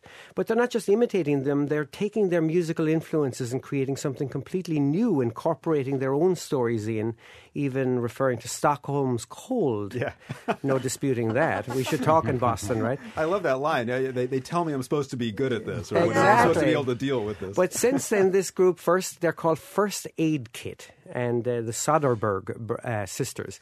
And they have toured, and they're extraordinarily popular, and they're back in February 7th at the House of Blues. I was amazed yesterday when I was researching this that there are still some tickets available, because I can't imagine this is not going to be sold out instantly. It's such an appealing group, such great music, and they continue to make an impact around the world. I'm sorry. Oh, I was just going to mention, whose voice that reminds me of, and it might be because of that sort of Texas twang that's laid underneath there, is Nancy Griffith. Yeah, a little bit, right? definitely. That really light, beautiful, kind of angelic voice. I think they're basically channeling all of those influences over the years. Yeah. Before we move to Rob Hochschild here, were you a Cranberries fan? Obviously, my sadly, God. they're in the news the last couple of days. Was I a Cranberries fan? I think she is one of the great influences in modern pop music. Dolores O'Riordan. So sad. What 46. happened? I don't think I've gotten the full story what happened. She had a very troubled life, Marjorie. Yeah. She grew up in Limerick, which was and some would say continues to be, but it is much better now, but it was a very troubled city back when she was growing up. And she grew up in a fairly dysfunctional household, and suddenly was thrust into. She was a very shy girl, and suddenly thrust into this unbelievable world. There's stories about sexual abuse, about dysfunctional family, drug abuse. She had a huge problem with anger and hallucination. She was tossed off a plane here, I think, and arrested from a flight here from Boston one time. in the fairly recent past. But it looked like she was getting, as often happens in these, doesn't it? Getting better. Getting better, and then something happens like this. 46 years old. What a voice, what an influence. And, of course, people are dusting off their Cranberry records. That's what I've been doing the last couple of days. Isn't it amazing music? She was amazing. I mean, she was groundbreaking, and that voice and the way she approached that vocal range and incorporated really into pop music at a time when grunge was very, very popular. She kind of smoothed out the edges of that and took it in a different direction. She'll be sorely missed. Rob Hochschild, you are up. Well, thank you very much. The next person I'd like to talk about is a great vocalist from the jazz world, Diane Reeves, who's coming to Boston next month. She's really one of the most talented vocalists on the scene. She's won 5 Grammy Awards. But if you haven't... I've actually heard of her. It's you so have hot. heard of her. I'm so thrilled when we have these things, when someone names an artist that I've actually heard of. Go ahead. Well, I was going to ask... You're not thinking of Diane Steele? No, I actually have heard of her. Thank you, Brian. I appreciate it. It's interesting you say that, Jim, because I think a lot of people may know about her and not be aware because she was in a movie called Good Night and Good Luck. Does everybody remember that? There was the Clooney biopic about Edward R. Murrow. Oh, and yes. if you remember, there was all these scenes where the newsmen would be walking down a hallway and there would be a jazz band playing in a studio. And that was Diane Reeves with a group of today's musicians playing 50s style jazz music. So that really helped place her on the map in a lot of ways. But to the jazz obsessives out there, she's been pretty well known for a very long time. So she's from Detroit. She began recording in the 80s. And she sort of comes from the Dinah Washington, Sarah Vaughan school. Has released about 15 albums as a leader, and she just has an extraordinary ability to interpret lyric and melody and to make any composition her own. And that's really what makes her, that's really what's helped make her name. So let's listen to a little bit of a tune. This is her doing Duke Ellington's Solitude. Listen to the way Diane Reeves really makes this melody and lyric her own. In my solitude,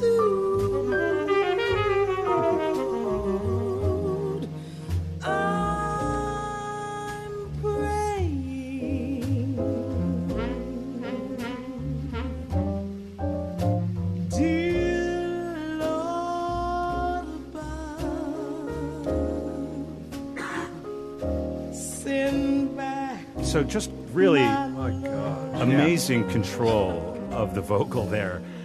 You hear that and you just think, how much training does it take to do that? And how does that come out of a human being? I mean, it really is amazing. Yeah, wow. It's beautiful. So we kind of have to listen to the way she takes this out here for a second.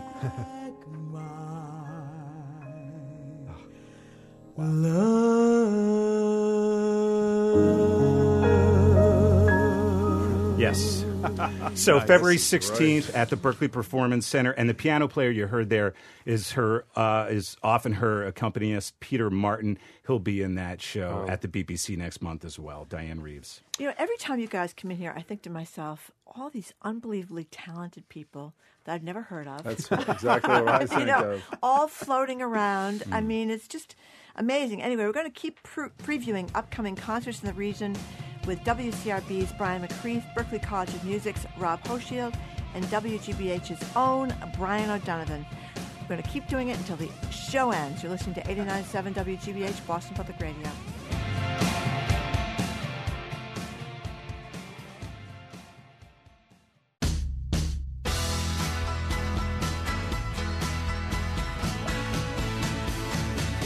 Welcome back to Boston Public Radio. Jim Browdy and Margery Egan. Much more importantly, if you just tuned in, you're landed in the middle of our concert roundtable, a preview of upcoming performances in the area.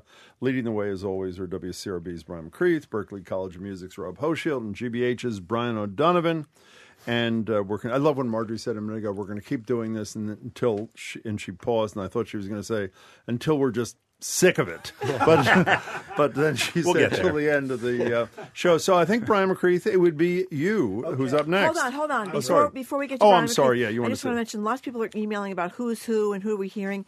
Everything is going to be on our website, so you can just go to WGBH News.com. Org. Thank you. WGBHnews.org. And you and look We've for only Boston been here about Public, 30, 40 I know, years, Boston Public Marjorie. There's Radio, no and you rush can to see get the caught up names on this.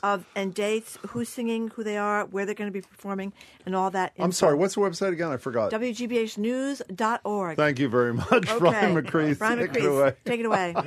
This is lightning round, correct? Yeah, go ahead. Go Hey, ahead. so here's the thing. I just want to actually, in spite of lightning round, I have to say that I'm sure it's the case for Rob and Brian. It is so hard to choose what to highlight here because there are so many unbelievable concerts going on. So please don't take the simple few links we've got on that website as the only things going on. There's so much more that deserves to be talked about. But that said, I'm going to dive right in with the Boston Symphony because they've got a really significant project that's launching next month. In a way, it's already launched, but this is their cooperative agreement with the Leipzig Gewandhaus Orchestra, and it really kicks off in a big way with Leipzig Week in Boston.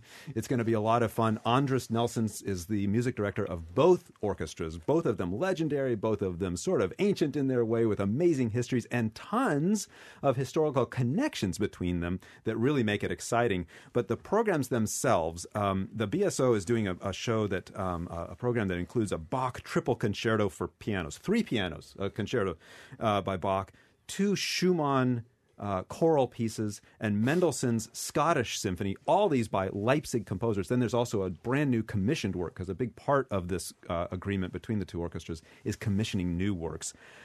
To believe it or not, there's actually a part of it that I'm even, more excited about, but I certainly love that there's a part of it that includes a Boston Symphony chamber players concert that is half of it is being done by players from the Gewandhaus Orchestra.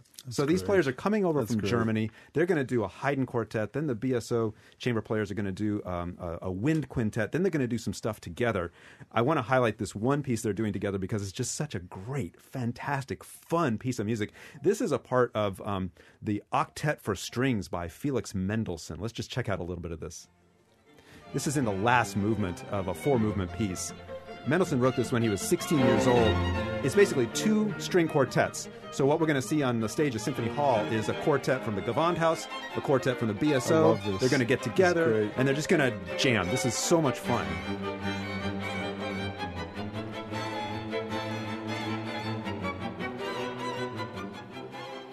Now, Brian, since you know everything about this, here's a quiz for you. Okay, sure. Go ahead. Where is the kickoff for this collaborative week going to be heard? Where would that be? That would be at the Boston Public Library. On what show in particular? It might be on Boston Public Radio. Monday, February 5th, we will be at the library, a special Monday edition with some of the leaders of both of these orchestras, including Andres Nelson's and others, okay, I'm going to celebrate I this actually week. didn't know they were going to be on your show. Well, you do now. You're there. I knew they were doing an event down there. I didn't realize that they were going to be on the show. That's awesome. And this really is a huge, kind of unprecedented thing in the orchestra world. So I want to really bring people's attention to that. It's great. Okay, and when is that Brian again? O'Donovan. When are the actual concerts? The BSO concerts are February 8th through 10th, and then the chamber players concert with the Gewandhaus chamber players is on the next day, the 11th, at Symphony Hall. I'm looking forward to it.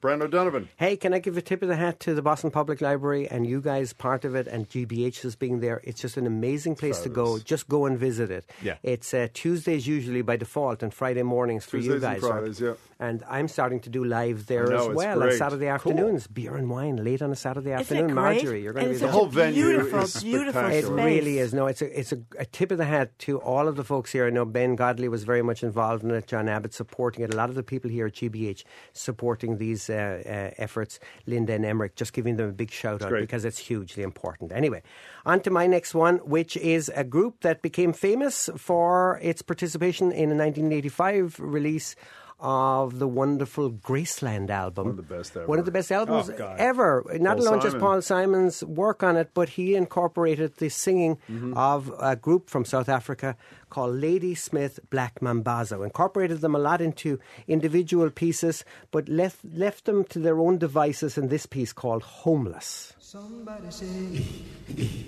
somebody sing, hello, hello, hello. Somebody sing, takes me back.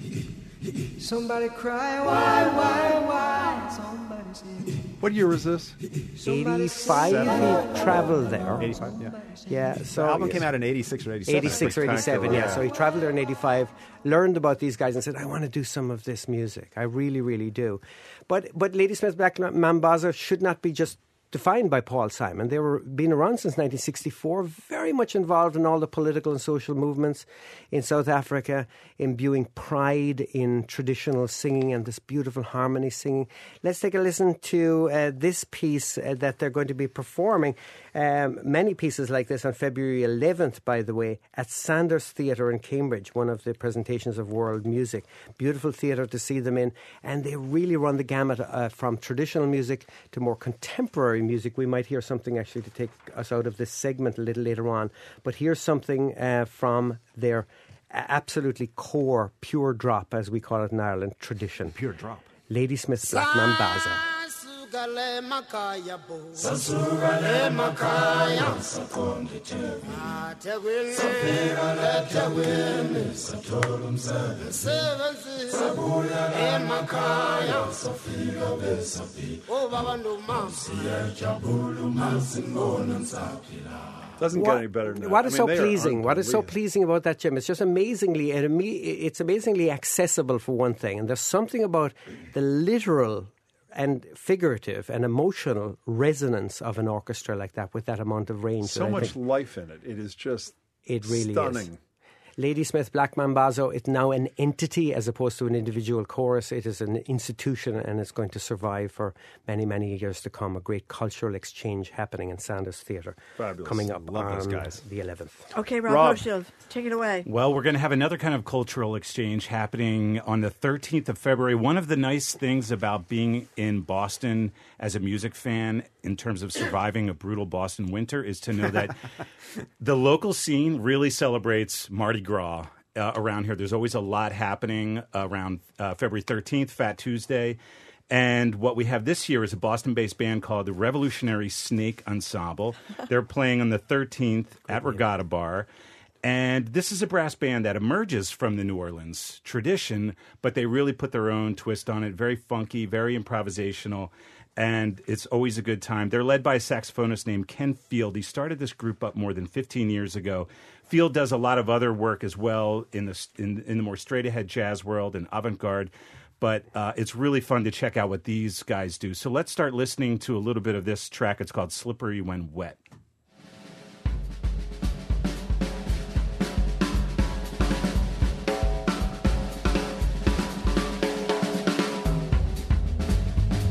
So you had the drums, and now the bass comes in, and it just keeps building and building. Soon the horn is going to come up. Ooh, this is so fun.